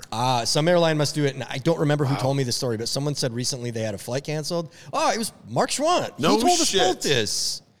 You did No, not maybe it tell me wasn't that. Mark. Wait, how does this work? Someone told me they went and bought a ticket at a counter, and they were like, "Oh my god, nobody's ever done this." So I went, Matt. I went. So it to, must be some airlines. I went to Baltimore in my 20s. I Yeah. literally went to the airport, and I had money in my pocket, and was like, "I want to go somewhere that's not here. What can I get for $200?" And she was like, "Today, tomorrow, when?" I'm like, "Today, if possible." And she goes, "The only thing I have for less than $200 right now is Chicago or Baltimore." And we at the time we used to go to Chicago literally every 6 months. So I was like, I don't need to fly there for that. Right. But I'll go to Baltimore. And I literally bought a ticket. Baltimore, yeah. And then I went home, packed some shit up, came back to the airport, got on a plane, went to Baltimore, and hung out. So is that a better Someone must price still do it, than if you though. would do it online? There wasn't really No. a whole lot of online back then. Yeah. No, it's just that's how people. But it was like you a could lot literally of people buy tickets. They just walk up to the counter and they say like, "1 ticket to Paris, France, please." Yep. And they would just click I through. wonder if that would work today. Well, So- according to Quam, they said they don't do it anymore, but some airline must do it because I'm talking like within weeks, somebody told me a story about how like a flight got canceled. I don't know what it was, but they had to literally go up to the counter. If you're listening to this and you're the person in question, please let us know. But and they had to go up to the counter and buy a ticket, and the person working was like, "This is the first time this has ever happened that I've been working here," and they said the person had been working there forever. Crazy. Yeah. So my good friend Did she Taj. know how to do it? I don't think so. Shout out That's to part of why Taj. It's funny. If anyone listening ever flies through Minneapolis St. Paul International Airport Terminal 1, there is an incredibly gorgeous human being named Taj who wears one of the red coats for Delta. And Taj was the one that told me that they were told they can't do that anymore unless Delta you're being can't, bumped or moved. Oh yeah, so if you have to. But you Well, can't the just... person I'm talking about, the person in question, I think, missed the flight. That's and different. They went to book, but I don't know if it was the same airline. I just Yeah. know that the person was like, "Whoa, you're doing what?" 'Cause Yeah. they like paid for it. So that was, yeah. So literally, like, yeah, it was just like go to the airport and walk in with money and be like, tell me where I'm going. And if you didn't like the flights there, you could go to like the next airline's counter and do the same thing again. It's just a relic of a bygone era. I don't know, man. I wish I could. I just wish I could go somewhere. Are we at number 5? Is it me? Numero Number 5. 5. Oh, cheers. Oh, I thought we cheers, but we can cheers again. I'll cheers again. Unlimited cheers. So, looking at what you're doing with Craft Notes and looking at kind of where we focus on our work, and also looking at this podcast, the underlying thread for me and the thing that I love about the show and about what I do for a living and what I love about most of the humans that are the closest to me in my world is that we're trying to bring people together, right? We're trying to create moments where we can hang out and be together and laugh and have a good time. Yeah. And everything from the outside in is shouting at us that like, we've never been more divided. And this is the worst it's ever been. And you have a different perspective and currently are living in a different city. And I'm just fascinated, like how do you feel about that? Like, where do you see, whether you want to look at it from like a community level or like a society level or a worldwide level, like, do you feel like, I guess to qualify this, I feel like in my social interactions, like I've never seen a better community coming out and like talking about health and talking about mental health and talking about taking care of yourselves and making things better. Yeah, I mean, I think, for example, I read a study recently where they, a survey that they did, and it's basically they asked people like, how do you feel about your financial situation, and how do you think the country's doing?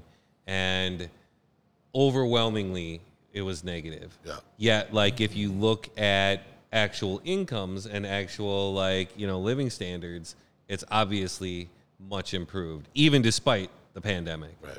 And so, like, And obviously, I know it's not for every single person, but we're talking like majorities. I think too often, in fact, I think the giant crime to humanity that social media has done is basically and regular media in general has been basically to put a focus on outlying data rather than like on actual average data. You know, because we should live within that bell curve, not at the ends of it. You know, and so yeah, I agree with you 100%. As far as reality, but I think that perception is also as pretty much as divided and as negative as it could be, you know, and I don't know. I mean, obviously, I think that I wish there was an easy answer. I don't, you know, that's the politicians' questions, you know, but like for me, I mean, I think, you know, I definitely know people who are on the opposite side of the political spectrum, and you know, there's some of them I respect and some of them I don't, you know, and it depends on the way that they approach and the way that they articulate their beliefs. I mean, I guess it's also kind of like how, like if you're the type of person, if you disagree with somebody, or how, you know, how in your face are you going to get, you know, and I think the internet has provided that sense of anonymity, and you know, the pandemic has accentuated that, and you know, like hopefully people are starting to realize, and I think people in some ways like are, you know, like you're seeing like the decisions like Roe v. Wade and like, you know, some of those things, like I think people are starting to get that like maybe like there is a little something to statesmanship. And you know, I mean, it's funny because I actually liked Biden because he was boring, you know, and like that was my point. I'm like, dude, we need somebody who's boring. Like that is good, you know, because now we can't, you know, obviously other people found excuses to get mad at him about, but like, you know, the boring to me was a positive, you know, and like, I don't know. I think that most people in this country actually do agree on a lot of things. It just is a question of like, how do we not get distracted? It's not even like, how do we even find the solutions to those problems, but how do we not get distracted by other things that don't matter, you know? And like so many times, and I mean, you see it all the time. It's like, oh, like whatever happened. And in fact, you were in Mexico. I have a good question of like, whatever happened to that caravan? Yeah. Right. Yeah. Like, yeah, like that was like all we heard about and now that caravan, like it just never came into America and destroyed anything like it was supposed to. Like what happened? It was 3 weeks straight of DEFCON 1. Yes. And then just like what happened? And never like nothing happened, dude. And like, I don't know, like it just feel like that, like, and even if that would have been a thing, like that would have literally only affected like one town in Texas, you know, like it wouldn't have affected anybody, but like everybody across the country, dude. Like I heard a thing where like they went to Alaska and they were like, and like there was like all this Islamophobia, and it's like, dude, there's not a Muslim guy within 350 miles, you know, and you're like worried about like Islamic immigrants coming in and like taking over your town. Like, it's just like crazy. And like, but it's because like the media has created these situations and gotten them to focus on Islamophobia rather than like focusing on the fact that like, you know, that the environment is crashing, you know? And I mean, that's why, like, I mean, so I don't know if you remember it, but like, I mean, we created this like whole like sustainability passport, and the whole concept was because, I mean, and obviously this was me trying to do something good in like our field, you know, but like the you know, and it's probably naive to think that like if you got enough people excited about sustainability issues and the things that, and supporting the businesses that were really hyper focused on actually authentically doing something good and above and beyond what maybe even made sense from like a financial perspective, even though like obviously a lot of times I found that it actually did make sense. But if you could say that like it made sense, not just business wise, but also because people will support you because of that, like others will follow. And that's where you can like realize real scale, you know, like obviously one business doing it, doesn't matter how big they are, that's probably not going to do much impact. But like if you can get it, you know, if other people are like, holy shit, like people love that business because they're doing something good, like, you know, and maybe to that point about bringing people together, maybe that's the point, is like finding things that we can like coalesce around, like, you know, a really good restaurant scene, or like really good craft beer, or like, you know, insert topic there. You know, like what's something that we can get people who are across both the divides, you know, both the great divide to come together and like agree that like, hey, at least we can, like, if we both like this, maybe we both like other things or both agree. And I actually genuinely do feel that in regards to most subjects, that the majority of Americans feel the exact same way about things. It just is really like, are we getting distracted by shit that doesn't matter?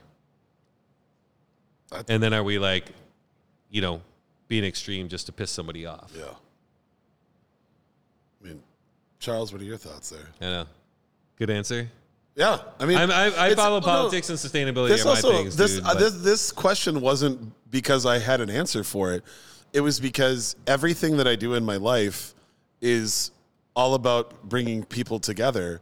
And I had 2 weddings, Friday and Saturday this last weekend, and all I saw were a ton of human beings from a ton of different backgrounds hugging each other and talking about how much they love each other. Yeah. And then I got in the car on Sunday morning to run to the store, and the entire time I just had the radio on because it's such a short drive. I didn't want to like plug my phone in and pick a song. So I had I had NPR on, and it was literally a story about how this is like the most politically divided we've ever been. And I'm like, bro, like 70 years ago, like we weren't sure if people with dark skin should have human rights. Are we sure that this is the most divided we've ever been? Though I'm sure if you like thought about it though, like I look back at 2015 with some fondness. Oh, 100%. You know, like, but that's not... in fact, actually, so my kid fucking loves that LMFAO party rockin' song. Mm-hmm. And it made me think about like because I got Sirius, you know, on my car, and I'm looking at it and like it comes on and it's like 2012 and I'm like, holy shit, mm-hmm. That was 2012, mm-hmm. And that got me thinking that like actually like that whole genre, right? Like what were all the guys like Dirk Nasty and who was the guy with that was his whole thing, the whole Party Hard tour. Yep. What was his name? There's I'm drawing a blank. Riff Raff and Dirt Nasty and Mickey Avalon. Yeah. That's who I'm thinking of. Yeah. And like that, there was like that whole era, and then it kind of got me thinking that like actually like the music of our times like really reflects kind of the general feel, especially the stuff that's popular, right? It kind of reflects like look at, you know, the protests of the Vietnam, Creedence Clearwater, like all the shit was all about like Dylan, like it was all about like protest songs, right? Because that was what was in. Mm-hmm.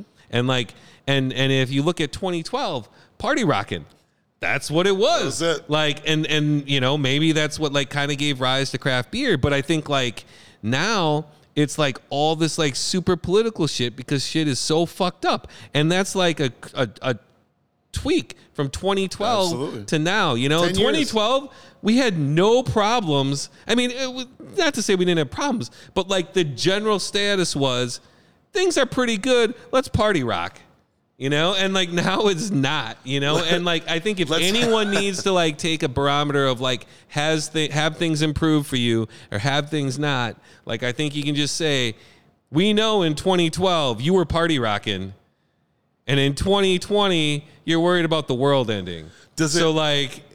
Do you know anything about LMFAO? Like the not really, not too much. Other than that song, which is actually pretty fun, and now like we try to dance. Does it make it worse if I tell you that that's Berry Gordy's son and nephew, and the whole thing was literally bankrolled and paid for by the Berry Gordy Motown fortune? That's cool.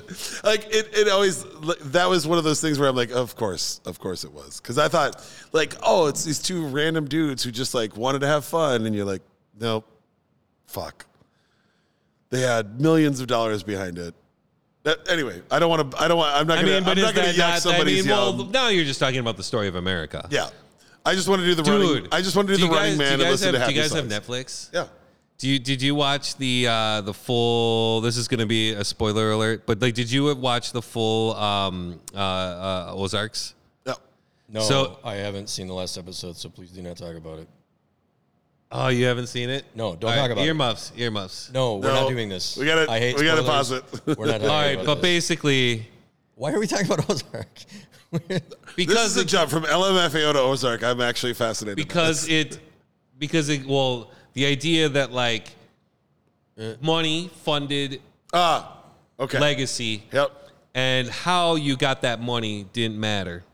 And what you did to get it didn't matter, because this is America. Yep. Like, we don't care. Like, you could be the best person, the most authentic person, the nicest person, and we spit on you because you don't have money. Yep. And that is truly the essence of what's wrong with like anything. Like, money is respected more than anything else. In fact, you're horrible at business, you're a shady person, but you have money, so no, you're awesome.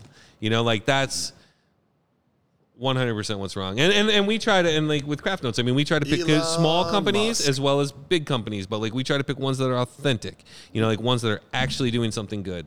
And I hope that people get that, you know, and I would hope that people would start to supporting places that they actually, and maybe that is a positive thing. That I think, like, that's another thing about like the evolution of the industry and stuff. I think that like now people are at least somewhat, you know, and I think it's going to continue to grow. The trend, I think, is people supporting the things that are actually doing authentic things. And I think there's been so many places that have done these, like, you know, it's just a marketing ploy versus it's actually authentic. Mm-hmm. I think that right now, the marketing ploy people, it's a smart marketing ploy. But I think that like that will flush itself out as the more and more people care. I agree. Sorry, Charles. You started talking, then we jumped on it again. Anyway, you should finish watching Ozark. I hadn't even really dug into mine. I'm going to focus on, I'm not going to say I'm going to focus on the positive. I'm going to focus on a positive, because if we get into political conversation, I disagree with a lot of what's been said. I think there is divisiveness, but I think it's important divisiveness. I was just telling someone today, if your racist uncle comes to Thanksgiving, you should fucking yell at him. Mm-hmm. Anyways, what I'm going to say is that over these last few years, with the divisiveness that has been pervasive in our community, my actual community has gone closer together. And I think that's critical. It's like a push and pull, and there's been sort of this like insular effect, like a black hole that's like bound people in the community I call home much closer together. And I absolutely adore that. And I wouldn't take that back for the world. But has it bound you closer to your tribe and allowed you to not like make friends with other people, other tribes? No, because the people you're talking about, like, I'm not going to get into that, like, because there are reasons that there are people that I won't allow to be close to me. And it's not like it's an entire, you know, people act like that's like a massive group of people. It's a very small group of people that I'm exclusive of, that I don't want to be a part of my life. Mm-hmm. This idea that we need to like listen to everybody during like Mitt Romney's campaign, that might have been true. I don't think it's true anymore. But what I want to say is that I adore my community and communities like it. And the closeness I feel to the people within my community is something that I didn't necessarily feel 5-10 years ago, because there was more strangeness. There wasn't as much like finding commonality with even like someone who lives next door to you. That wasn't always, you know, that it was mostly like your neighbor's your neighbor and not necessarily your friend. But now there's a lot of like finding commonality with the people who are physically close to you, as well as people, you know, in like the broader community in a very positive way. It's been like, you know, there's a negative effect and a positive effect to divisiveness. And that's, I want to basically shine a light on that positive effect, that like a lot of people that I may not have ever got to know very well 5 years ago, I got to know because of commonalities and wanting to build community in a way that like, we weren't always working toward mutual goals because people were so like morbidly obsessed with personal goals. But now I see more people wanting to work toward goals of like building up community. And that's something that like, in terms of, you know, you asked kind of like a broad question regarding the state of like society and our communities and stuff. That's something that like for me is a silver lining, being able to see that I can build relationships with people in a different way than I could when things were, air quotes, better. You know, it's like, it's a little bit of an offset to the effect of the last several years. I think, honestly, Charles, I mean, I think you and I, we overlap so much on that. I think that I agree with you. And my answer would be, I think, related to yours, in that what I've really liked is, while everybody is talking about quote unquote cancel culture, which I still don't really think is a thing, what I love is that the other side is true. is that what I see is a lot of people choosing to support businesses and choosing to gather and to form groups around places that are doing good. And I've seen more galvanizing support for causes that I think would have been completely missed and overlooked 5 or 10 years ago, where we would have had a fundraiser at a bar that maybe would have got $200 or $300. Now are getting $20,000 or $30,000 overnight because the stakes are that high. And I think that form of community has been very, very calming and soothing to me because I am cynical about humanity. And for anybody that follows me on social media, you know where my politics sit. I am very vocal about it, and I am very militant about it. But that said, I'm still trying to figure out ways to bring people together. And I think that the more that we focus on that in like, okay, so I have this side of things, and then you have that side of things, and you have this side of things. What if we all did something together and we could put it towards something good? I've seen more of that in the last 5 years than I've seen in my entire life leading up to that. You know, I've bragged on a couple different interviews that I've done about the charity events that I've emceed or DJ'd. I used to keep a running tally, and that we had raised over $3 million as of 2019. That's a really cool figure, but a lot of those came from giant corporate charities like American Heart Association, things like that, or the Starkey Foundation. Doing great work, but also they are their own machines. I've seen 5 to 6 digit fundraising for grassroots organizations trying to help individual human beings or groups of human beings. And I don't know if maybe I just missed that previous, or if it really is the effect of how traumatizing the 4 years under the last president were. Whatever reason whatever reason spurred that, planted that seed, the good is worth it. And I love that. And I've been trying to focus more on that about how do we, every time, like, I love throwing a party and having a good time. It is very first world of me to enjoy and or complain about the things that I enjoy and or complain about. So what if every time we did that, we added a little bit of good to it? And I've seen more people attached to that in the last few years than I've ever seen before. And I really love, if that's something that we can keep going, where we can always focus on, hey, we're all together, we're all fortunate right now. What if we did something to kick forward? I think that might be something that reminds us all of the humanity that we have inside of us, and why getting together is such a wonderful thing. And that's why I think it's like a little bit part of a trend too, because like younger people care, and, you know, and they will start having economic power soon, you know, and that's sadly what it takes for people to like really give it, you know, other people to really give a shit.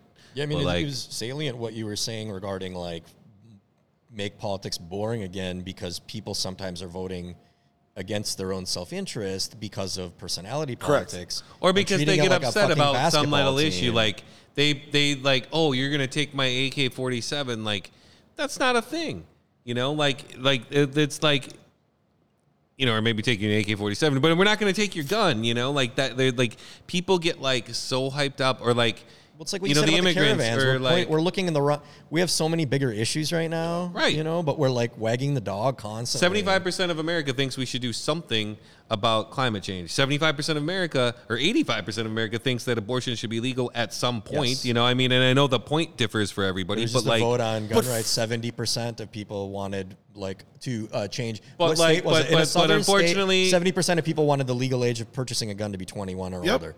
But the governor won't do. I think it was Georgia. The governor won't do anything. But they won't. They won't do anything because. But they won't do anything. Like, I mean, it's the same thing. Like, I don't know if you heard about that SEC rule, but like, they basically, the SEC was in the Supreme Court recently, and basically they were told they can't levy fines legally against somebody because of some. I'm sorry, they weren't at the Supreme Court. They were at the district court below the federal court. But like, basically, there's one judge decided one Trump. Well, there was 2 of 3, but like basically the decision ended up that like.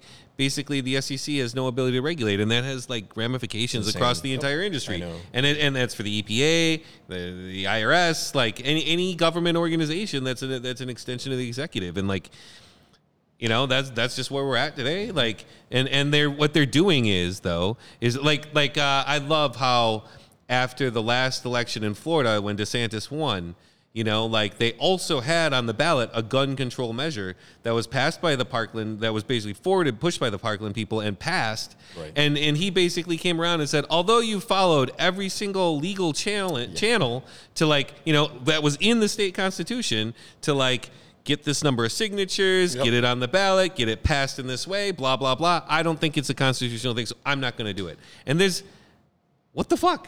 Like there's like, and I think, and sadly, I think that like, in contrast to the good feelings, I think that like, it doesn't take, and I think Trump kind of like showcased that, is it doesn't take like, if 99% of all humans on this planet, we're all on board with the exact same thing and we're good people, that 1% is going to fucking fuck it all up. Like Ricky Gervais made this movie about like the invention of lying, and it's hilarious because like that movie is so much better than. But people it's give it credit for. it showcases. I saw Al Franken last week, and he wrote the book "Lying Liars and the Lies They Tell." Right? Yeah, dude, and like poor Franken. He was actually one of the very few I thought had like statesmanship, intelligence, as well understanding, as well as like a stage show that he could like. He was one of the very few people who could actually could check all of the boxes, and like he gave up for no reason, you know. Like the party turned on him. But. Yes.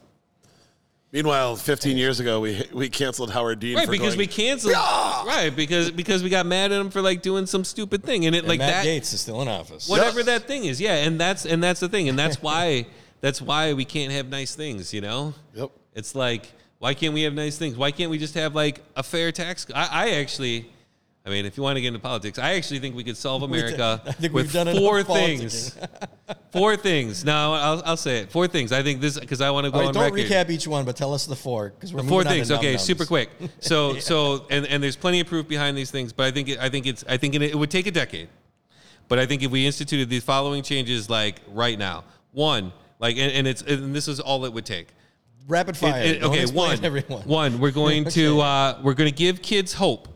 And we're going to do that by making the school systems a little bit more equitable. And we're going to also give them, if you test in and you know what the final limit might be or whatever, it can be debated. But like say call 500,000. If your parents make 500,000, you don't apply. You got to pay for college. But if you make under 500,000, you get free college, assuming you test into it. And that gives, it obviously gives people who have advantages. Okay, next. Clearly their advantage. Go, okay. Next. So that's one. First we give hope. Second, we give their communities. We start to grow them in the right direction by giving homes to the people that have worked hard and have been part of those communities, but just, obviously can't get their shit together in this credit fueled system to like save for a down payment and stuff. So rather than giving subsidized housing, we give people houses, and we give, probably 4 or 5 per block, and we just do as many as we got. We got like, 12 blocks this year, we're going to transform those 12 blocks, and we're going to give them good schools. So now but basically all you've done is you've shown these people that if you try hard, you get free college, and even if you can't succeed, but you still try hard, you can maybe even earn a house, which means long term you can actually earn some equity and actually have a chance. So we're basically giving you hope. Number 3 is we're going to again, I think it comes back to the theme of like rewarding people who choose to work hard. So we're going to basically lower income taxes for everybody, but we're going to raise and actually create some kind of estate tax. So we're going to actually encourage people to work hard and earn their money. And if you earn it, we're not going to take it all from you.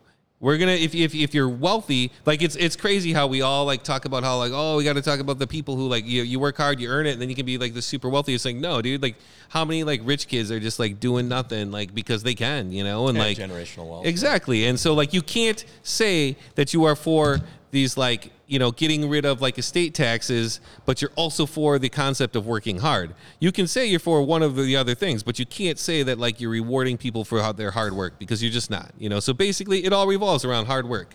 And number 4. I don't know. I've had too much tequila. Uh-oh. Well, do you have number 4? Number 4 is drink tequila. Number 4 is number 4 is drinking tequila.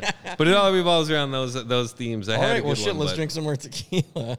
Since I mostly agree with the things that you've just said, but Yes, cheers. Let's talk about num-nums.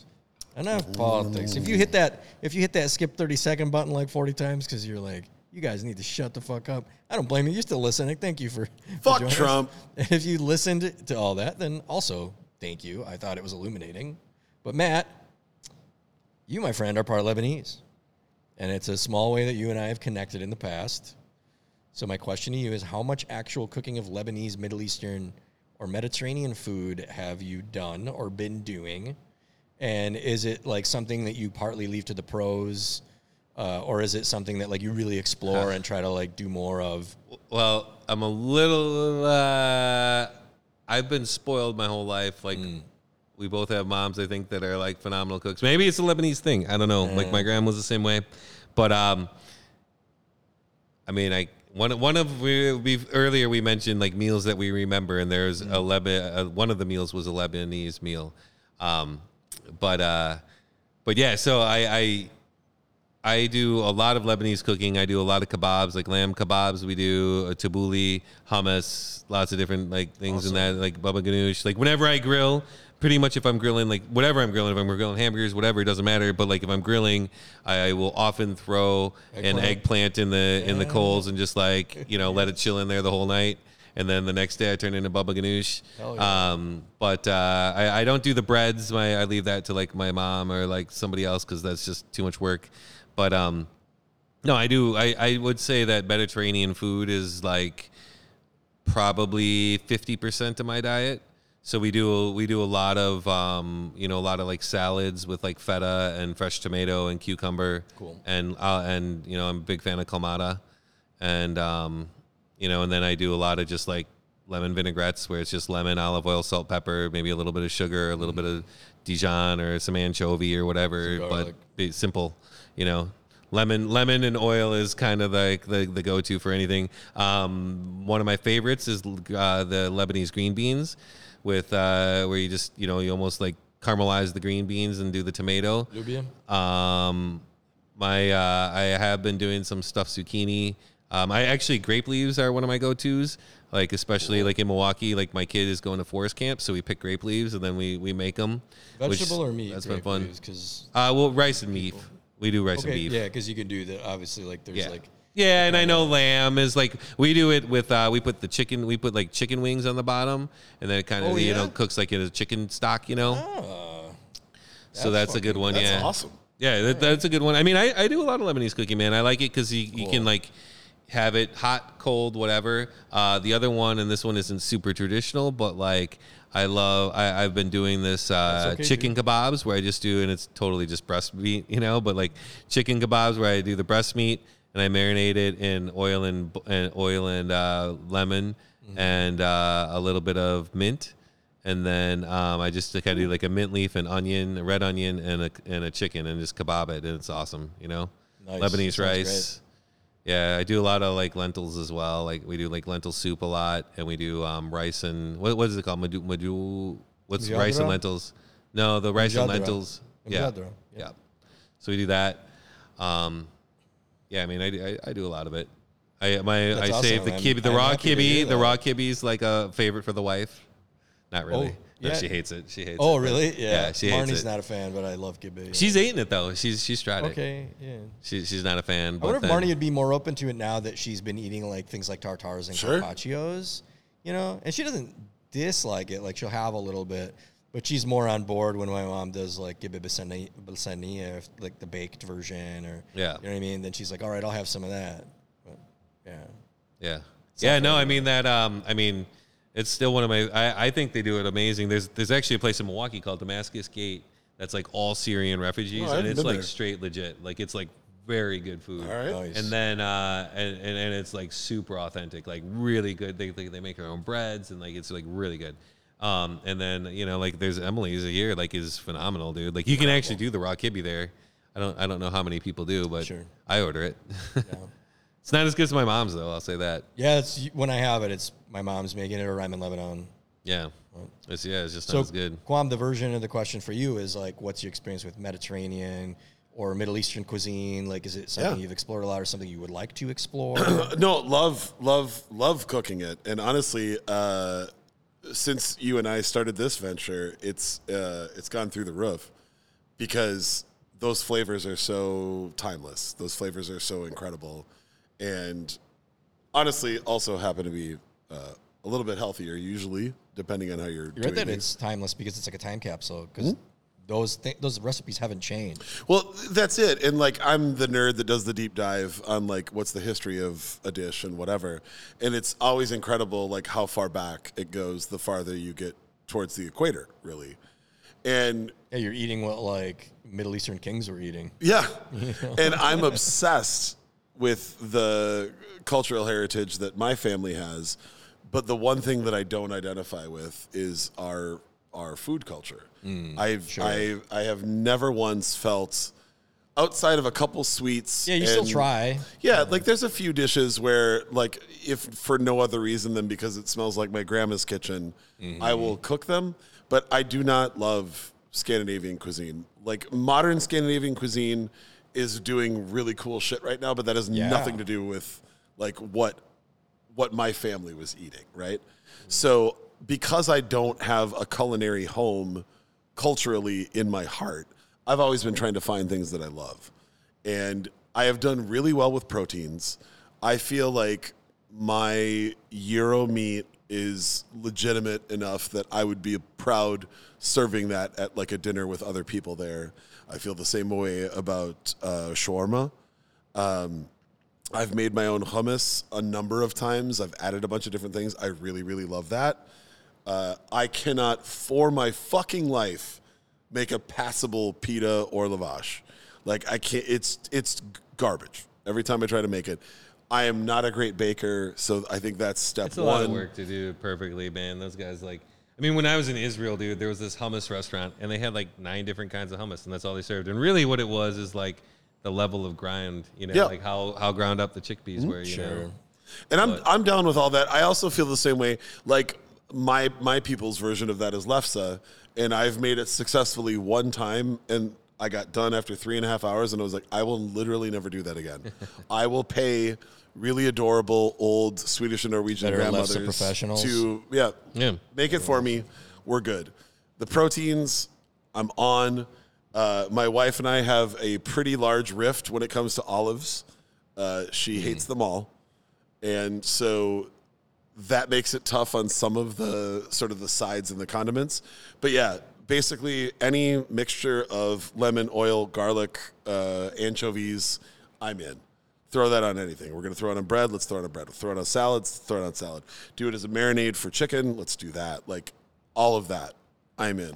So I've just been like, I feel like I've just been encroaching through the Mediterranean. All live that, huh? Yes. And now I'm pulling in from, we spent half of our honeymoon in Morocco. And so there was some similar flavors. And then you have the Ras Al Hanout side. Okay, we're going to bring some of that in. And then you start getting into Greek things. And then you get into some more like Tuscan and Northern Italy.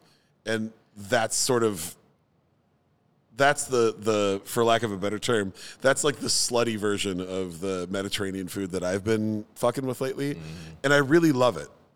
Like, it focuses on the quality of stuff. It focuses on fresh tastes. It's not hide everything under a really thick, gross sauce. It's literally celebrate the freshness of everything that's going on. That's what Mediterranean food is about, is freshness. That's like literally rule number one. If someone asks, what is Mediterranean food about? It's about fresh ingredients. Well, and even going back to the green beans that you were talking about, I didn't know that was a dish. I saw it as a side dish in like a food show, a travel show. Yeah, Lubia's dinner. Like, And Lubia's dinner. Like, actually, Emily's does a pretty good version of it. Well, they put lamb in there. It's actually better than the one I do. And my thing was always meat. lamb. Yeah, they do good. My buddy recently made lubia. Cameron made lubia, and he made, I believe, lamb chops, and he put it on top. Yeah. And I said, bro, that looks good, but never show that to a Lebanese mother. You get slapped. He's like, why? And I was like, you're not allowed to like adorn it. It is the dish. Yeah. You know, you can't put a protein on top of it. And I was like, even for my like good Lebanese boy sensibility, seeing it, I'm like, I know both those things are delicious, but what you're doing is I can't look at it. It's not right. You know. But that was my thing, is like, it's that weird difference of like, I'm so afraid to overcook the green beans so they won't have the snap. But you almost have to like You have to. Oh, you have to go like, through with to this the one, other you side. actually, it's have like to. actually annoyingly long But that you cook them. Like once- they have to get black. That's like, it. Like, Is like once caramelized onions. Once I framed it as caramelizing onions, then I was like, And the oh, tomato. right? Like the tomato, you're like basically reducing until it becomes paste. Correct. You know, like, you're and- making your own and the tomato beans paste are in the like, dish. The beans Actually, are like dude, caramelized in effect. Actually, you know? here's a super simple recipe for you. Like, so I've been doing. You get like Napa cabbage, cut it in like 8 pieces, 8 big like wedges, and then just put a bunch of olive oil, like stir fry it with olive oil and salt, so that it gets like blackened on the both sides. You know, flip it, just do black both sides. Yeah. Then like literally just like do tomato paste and a little bit of water, and then like bake the whole thing. You can throw a little cinnamon or some other little Kinda like spices a in there, some stewed garlic if you want. cabbage. Yeah. But holy shit, dude, it tastes just like doing the green beans, but so easy because you just like basically just like stir fry the cabbage and then bake it. you So know? we literally do that at my house. Only It's we malfouf do. lubia. We throw some chicken thighs with cumin and garlic on top, and then let all of the fat from the chicken cook into there the we go. cabbage, and then serve that all together. Oh, interesting. It's Yeah. fantastic. Yeah, it's actually been one of my favorite dishes, honestly. Like, Nice. It sounds. Yeah, I I was love kinda cooked like- cabbage, especially like I love grilling cabbage, like getting a char. Like if you think of Brussels sprouts, they're only good if you get some color on them. Fucking cabbage and Brussels sprouts are homies, you know. So that getting some char on grilling cabbage is wonderful. Something that I highly recommend. yeah, I've been I mean- doing cauliflower. Oh That's yeah, the other one I've been doing is as grilling long a as lot you of cauliflower. can make it not I've been all doing fall that through for the years. grits. It's been If you fun, get your man. steaks right. I like to, I like to do a braise with a cauliflower head. I like Yep. to get the little guys at the farmer's market this time of year, do a braise on them with like an incredibly flavorful broth, and then grill it. Yeah. Because then it just soaks up all the fucking Yeah, flavor. I found another good way is to kind of like you cut it in half or like in quarters, Oh, yeah. and then microwave it. Yep. So give it a couple minute head start. Be careful you know? not to go too far. Yeah. Yeah. But yeah, also- you don't want it. You want it crisp still, and just like To you anyone, get it in like anyone at Soften it home, up. yeah, that's yeah, not a- giving it a little head start. So you know don't have to that leave your it for house 3 is going to hours. smell like farts if you do that. If you go too just far, have to yeah, be- it smells yeah. like someone farted in your microwave. But I mean, question back to you, Charles. Yeah, so I've mentioned on the pod before that I've had this hesitance to cook Lebanese food because I've left it to the professionals, and meaning like my mom or like my aunt in Lebanon or local restaurants or like the fucking, you know, like the church carnival festival things that I've gone to throughout my life. But what and it's funny we're talking about lubia because one of the only times I dared to make Lebanese food for my mom and my brothers, which is my immediate family, when I was probably like 25, I made lubia and I thought like I was going to chef it and not cook down the green beans all the way. I want them to be like if I was Yep. making Szechuan green beans where I got the color, but I also still had the bite. And they were like, fuck you. They were basically Same. like, this is garbage. And I just sat there and ate it. And I was like, in my head, I was like, it's really good, but I think it's not lubia. You know what I mean? Like there was that disconnect. And I've That was used the same thing that I was just talking about. Caramelized. Yeah, like, dude. where- You That's gotta what's up. caramelize. Like, Like my crazy. brain was like, no, we have it's to crazy how pull much you have to these. cook them. Like Yeah. my mom will make it in her Instant Pot. That's like how much you got to cook them. She'll be like, I want to make fast forward lubia. She'll make it in the Instant Pot because you want to like really cook them down. And something a lot of people, like for me, cooking the way that I learned to cook because I learned to cook everything but Lebanese food because I didn't like the way my mom cooked foods that weren't Lebanese. Then I tried to apply those techniques to Correct. like traditional Lebanese dishes, which is a big no-no, which is also why you don't put lamb chops on top of lubia. But the only way I've really utilized those flavors is I've taken the flavor components, the ingredients, things like za'atar and sumac and stuff, and I've put them in more contemporary dishes so that I could cook what I want to cook. But I still had this fear of, it's not fear, hesitance. It was like this like very low hurdle that I just did not want to step over, knowing I could do it. But one of the reasons I want to ask this question, and it's like serendipitous timing, I had friends over on Saturday night. We had the projector in my yard, and we watched UFC, and I was going to grill for everybody, and I had in my head, I want to make kofta because I have like giant skewers. Probably a lot of people know what kofta is. It's like a ground beef thing with like lots of parsley and onion in it and stuff. But I was like, I want to do it my way, but I don't want to go off the record. I want to do a traditional food. So I Googled, because not every Lebanese dish can also be made spicy. Hara is like the term for if something's spicy. I was like, I'm going to look up kafta hara. And I looked it up, and it's been done. It's like a thing on like restaurant menus. So I'm like, oh, so sometimes people do make it spicy. So I made lamb kafta hara, like giant skewers. If you follow me on Instagram, you can find it on there. But and I used ground lamb, 5 pounds of ground lamb. I pureed 2 medium onions, drained off the excess water, whole bunch of parsley, 4 tablespoons of baharat, which is Lebanese 7 spice, an extra teaspoon of cumin, salt and pepper to taste, and a whole half-pint container of harissa. Because you can't get Lebanese hara here, which is like... that sounds so fucking good. Hara is like pepper paste. Mm-hmm. And so it's like in between like a Chinese pepper paste and like a harissa in texture. It's like right in the middle. But I was like, I'm going to do harissa because the flavor's similar. It doesn't matter that it's smooth because I'm going to pulse it anyways. So then I made like this thick, saucy, spicy mixture of the onion and the parsley and the spices. I just want to eat that with the spoon. And then Straight up. I dumped it into the meat and I mixed it all by hand. And I formed it on those giant skewers that you see on the Instagram videos of dudes in the UAE that are like super famous, right? And I grilled onions and fresh tomatoes because we have those right now. I grilled off pita bread. I bought Toom. I didn't make it. I bought a container. There's a company called Toom, Toom, that makes really good Toom. And did some swipes on the grilled pita bread, the grilled vegetables. I did mint leaves, and then big hunkin' chunks of that charred, perfectly cooked Fuck yeah. kafta Oh hara. my God, I want it right now. And then and then a squeeze of grilled lemon. And like we fucking wrecked it. And everybody was like, "Oh man, this is dope." And I was like worried because I served everybody. And in my head I was like, it's got to taste like kafta. Because I'm always worried like if I cook Lebanese food, it's not gonna, because it's like it's all by feel, you know. But the first bite I took, I was like, that's kafta. Also, like, that's side kafta. note, grill your fucking lemons, guys. If you're not grilling lemons, Oh hell yeah, or roast them. holy shit. But like this time of year, grill them. But Grill like 'em. in the winter, roast them. Throw them in there with Roast the 'em. chicken. Let them get all caramely and shit. Tastes incredible. Oh, But I'll just say I felt very accomplished that the kafta tasted like kafta. Yeah. You know, because there's like a part of me that's like, it's not going to taste exactly the same. And I think it's a wall that was built up by my failed attempt to make nubia. And I want to keep pushing past it. I want to cook more Lebanese food. So I'm like calling myself out too by this broadcast, as well as, you know, the experience of having prepared that dish. Like, I want to do more of that. You should go to Detroit, man.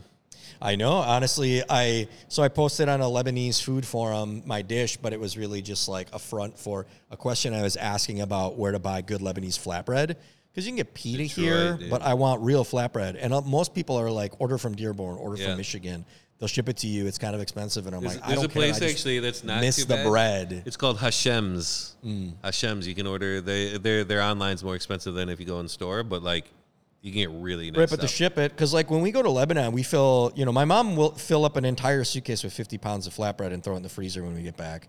Because it's like the big loaves, you know, and it's like the flat bread. Yeah. The unleavened stuff, not the pita. Pita's good, but like I miss just like huffing a fresh loaf of flatbread in Lebanon. Just the smell of it. It's entirely My different. mom makes the flat bread. She doesn't do it she doesn't do it over the fire, but she does it over the stove, and she does have one of the like, Sure. I don't know what those pans are called, but the Yeah. Saj. upside down wok. The Saj, yeah. Yeah. My first job, I mean, technically, illegally, was baking bread with my mom in the basement. She used to bake loaves of flatbread for parishioners from the church. That was like her hustle. And I would wear gardening gloves, and she'd form the loaves, and I would bake them in the big cast iron gas oven in our childhood home. That was like, I would do that in the summer with my mom in the basement, like 6 a.m. to noon. And I would have to like, the faster I went, the quicker I could get outside to party with my friends. But so that was like, my first job was as a baker. wild. Making that bread. So like technically I feel like I should Making do that it. bread. Well, I got the dome. You can make that bread in my dome. Like, I would love to do it. Part of the reason I got it is so I could bake Lebanese Might be worth pastries doing with my just mom. to like do it and then freeze it like she's doing, like suck it up and if just you take, felt like, good, like you did it really well. do like a and you could bunch, layer and then it up. Freeze Oh it. man, if I could nail that, I'd be like Saturday Dumpling Club. This shit, pull up. I got flatbread, baby. Oh, dude, I remember as a kid. I would just do it because I'd be proud. I wouldn't do it for the money. I'd be like, oh shit, I can. But also, I fucking remember as a make kid, it. dude. Like when I was a can little make it. kid, like my great aunt used to have like Lubna like up on like just like on the radiator, dude. Like, Yeah. I mean, and I remember it being good. I mean, we ate it. I mean, I obviously we haven't been doing it that way since. But Right. yeah, no. But I remember that as a little kid, like it was like, huh. Get the yogurt off of the for the for the radiator, It was just like, okay, it was just like what you did. So I don't know. This week I was really incredibly fortunate enough. My uncle passed away 4 years ago, and his widow, my aunt, sent us all for his 75th birthday a collection of my grandmother's writings from her whole life, and it's like legit like 250 pages. And Nice. She was a reporter for a number of different papers, so it's all of her articles. It's poems that she wrote. I never knew she wrote poetry. It's letters that she sent to everybody. Like, he talked to the whole family, and anybody that kept letters, they all sent it in. And it was a very emotional gift to get, and it's something that I'm going to continue to pore over. But the first night when I was going through everything and reading through it, the thing that bummed me out was I haven't even found anything about food. And I remember her being in the kitchen more than any other room in the house. And I think it's almost like doubling down on my lack of connection to the food from my ancestors, was that like that just like I helped her in the kitchen. Do you feel like it's just they feel like it's something they do, not something they talk about? Maybe. Like it's just like a household chore. I and you just don't really necessarily- If that would have been that air. I mean, it's amazing that she had a job, right? Yeah. My grandma didn't. Like my grandpa still believes that like you can just get ahead in America by working hard, and your wife doesn't have to work. You can have 5 kids, and Yeah, I mean, not surprisingly, I should say, there are dozens of letters where she talks about that basically she never gets hired as a full-time reporter. She's always just paid per story because they didn't want a female reporter. But through all of those, like, it really was amazing that between the personal letters and her just writing for herself, like a lot of that stuff was stuff that my uncle found going through her stuff when she was in the nursing home. But from all of that there just wasn't the attachment to food. It almost seems like I know she took pride in food. I know how much, like, my grandmother was the one who, like, oh, if you're going to have a little bit more of that, then you have to have some of this, and you have to have some of that. And all of a sudden, she's built you a plate bigger than the original plate that you had for round one. But it was striking, like, thinking about all of the things that you guys have talked about and the things that you've watched, your mothers cook and whatnot. It is striking how different, like, that upbringing is for me, and not for a lack of connection to the culture.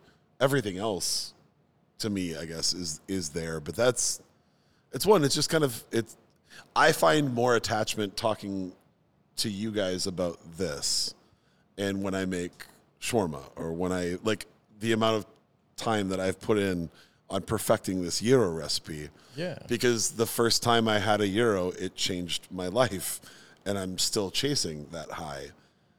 And That's what's dope about Mediterranean food is it's simple, but when it's right, it's so fucking satisfying, amazing. I was on a beach in Jordan, and I met this like old guy, and it was kind of weird actually, because like, I mean, this is where like the whole like the culture like kind of like came through. But we were on the beach in Aqaba, and he had actually he like wanted a treat, and like we got lamb and we grilled it out on this little fire, and we're like on the beach, and his wife was like basically cooking for us and then like serving us, and then we were done, she ate, and it was kind of like this like weird thing, but it was like the best meal ever, and it was just so simple. Rad. Just grilled lamb, fresh bread, and I think we had some just like unseasoned cucumbers and tomatoes. That's all it was. But like life changing. Life-changing, yeah. I love that. I love all of this. This has been fantastic. Yeah. I know we should probably wrap it up. I know Yeah. this is a long episode for you guys, isn't it? It's standard protocol, but yeah, I think Standard we're protocol. reaching our natural conclusion. Yeah, this is like this is a nice medium length episode for our listeners. I want to bring it back to It was Thursday. We could, after Thursday, now Friday. having gotten to know you through their headphones and speakers. Can you go back again and let everybody know like how to know what's up with Craft Notes? Oh yeah, if they yeah. wanna So get Craft involved? Notes. Where they can find you. Yeah, it's great. Website is craftnotes.net. Fuck.com. Yeah, if someone knows how to get the .com for cheaper, let me know. But otherwise, like we do some stuff on we're not big on socials. If anyone wants to help out, let me know. And then our mobile app is big. And actually, we just started a new program called Craft Notes Plants Trees, but we're partnering with like all our partners that actually have been a little bit more sustainability and environmentally focused. And so the whole concept is each month we have a featured venue. If you go to that venue, anyone who's got the app can go. The app is free for discovery. We have like a paid feature where you get basically if you use it twice a month, it more than pays for itself. But basically, when you support a local business, they'll buy you a drink. So you go there, buy a drink, they'll buy you one in return. And, but for free for everyone, there's a featured one. And if you go to that featured venue for the month, then they will buy you a drink and we will buy a tree in your name. That's awesome. Hopefully, we'll plant rad. a lot of trees. So it's called Craft Notes Plant Trees. And then if you share it on socials, everyone gets that. And then if you share, and optionally, if you share on socials, we put together like $100 prize that you can also win. Is there any featured social that you want them to focus on, or just anything? We do Instagram. I think we've got a new girl that's going to be helping us out, so she might be focusing on TikTok a little bit. But we'll see. I haven't seen her dance yet. So Do the free tree dance. yeah, it wasn't. I should have made it part of the interview, but it wasn't. But she's great. She's really nice, and so hopefully we'll be having more stuff on socials. Oh, the TikTok dances. Yep. The TikTok dances. Charles, do you have a TikTok dance that you want to promote? No, I'm going to do this TikTok dance, though, Quam. And cheers to your Uncle Tom. Yeah. Cheers, Uncle Tom. And a hell of a thank everyone for listening all the way through to this point in the podcast, as I usually do. We love you all, and can't wait to get into your ear holes again. We're sneaky like that. If honestly, just as a random throw out there, if any of the Mediterranean or Lebanese food that we just talked about sounds interesting to you, find it in your local community. If you can't find it, a lot of the stuff that we talked about, you can look up recipes for that. If you're in Minneapolis, Emily's. If Emily's you're is in, great. you would agree with that, right? Yeah, Beirut Restaurant in St. Paul. We have great Middle Eastern Mediterranean restaurants of all types. Absolutely. Too, not just Lebanese food. And if you're in Milwaukee area, Damascus Gate. If you're in syncopates. Chicago, the entire north side. And, There's a place a block from my house called Olive and Lamb. Yeah. It's like I've never been there. peripherally Mediterranean era, but like unbelievable. Food is so good, and you get a lot of it for not a lot of money. Yeah. Which like they should charge more if you're listening. what's it called? Olive and Lamb. Olive and Great Lamb. spot. It's fantastic. But yeah, Oh, so that's you know, right by Stanley's. people get so excited. Yeah, people get so excited to tell me that they had Lebanese food for the first time. And like someone that I know that's 44 years old will be like, dude, I had Lebanese food. I'm like, where have you been for 44 years? But it still makes me excited. But yeah, man, it's fucking great. Find a good Lebanese or like Afghani or Greek or like those. They're all close to one another. Moroccan. Fucking get after it. Do it. Oh, dude, my brother, when he visited, he made me basically kibbeh and a pita. Look it up. There's a recipe for it. It's amazing. Like baked it in the pita? Like fried it in the, yeah. Okay. Yeah, there's like the grilled bread thing. I always forget the name, but Seme makes a really great one. I want to do that before the summer's over, where you put the meat, like raw meat on it might be a similar thing. You put raw meat on the pita and you grill it on the grill. Yeah. Ooh, yeah, yes, I'm sure please. it's very similar. It sounds like very it might be similar. the Let's same dish fucking do under that. another name. But I was thinking of doing that last weekend when I decided to make the kofta. But well, Well, he was I'll telling bring me it all up about- after I do it. So he told me all about his favorite restaurant that was in Dearborn, and so I sent my brother there because I haven't been to Detroit in a minute. But Yeah, my brother said it was ridiculous. Although Same said that it was the goat head that was the real killer, and my brother, I don't think he had that. But he said it was still a very good restaurant, even though the goat head was the feature. Okay. Well, go to Detroit and eat Lebanese food. Yeah, but and Detroit, listen to good ass fucking techno. they seriously have like the dessert places where like. I mean, it's as Knafe? big. They got that It's as knafe? big as the Surly Beer Hall. Only instead of having bar, it's literally a bar of 3 levels of all kinds of different like Arabic pastries and Turkish delight and like Flights to everything that you can possibly Detroit. imagine. Like Dear stuff wife, I've never seen before. We're you know? booking tickets to Detroit. Yeah. And All right, y'all. Hashem's online. Hashem's. Yes, I've heard of that. We love you. Thank you Yep. so much. And we'll see you next time. Peace.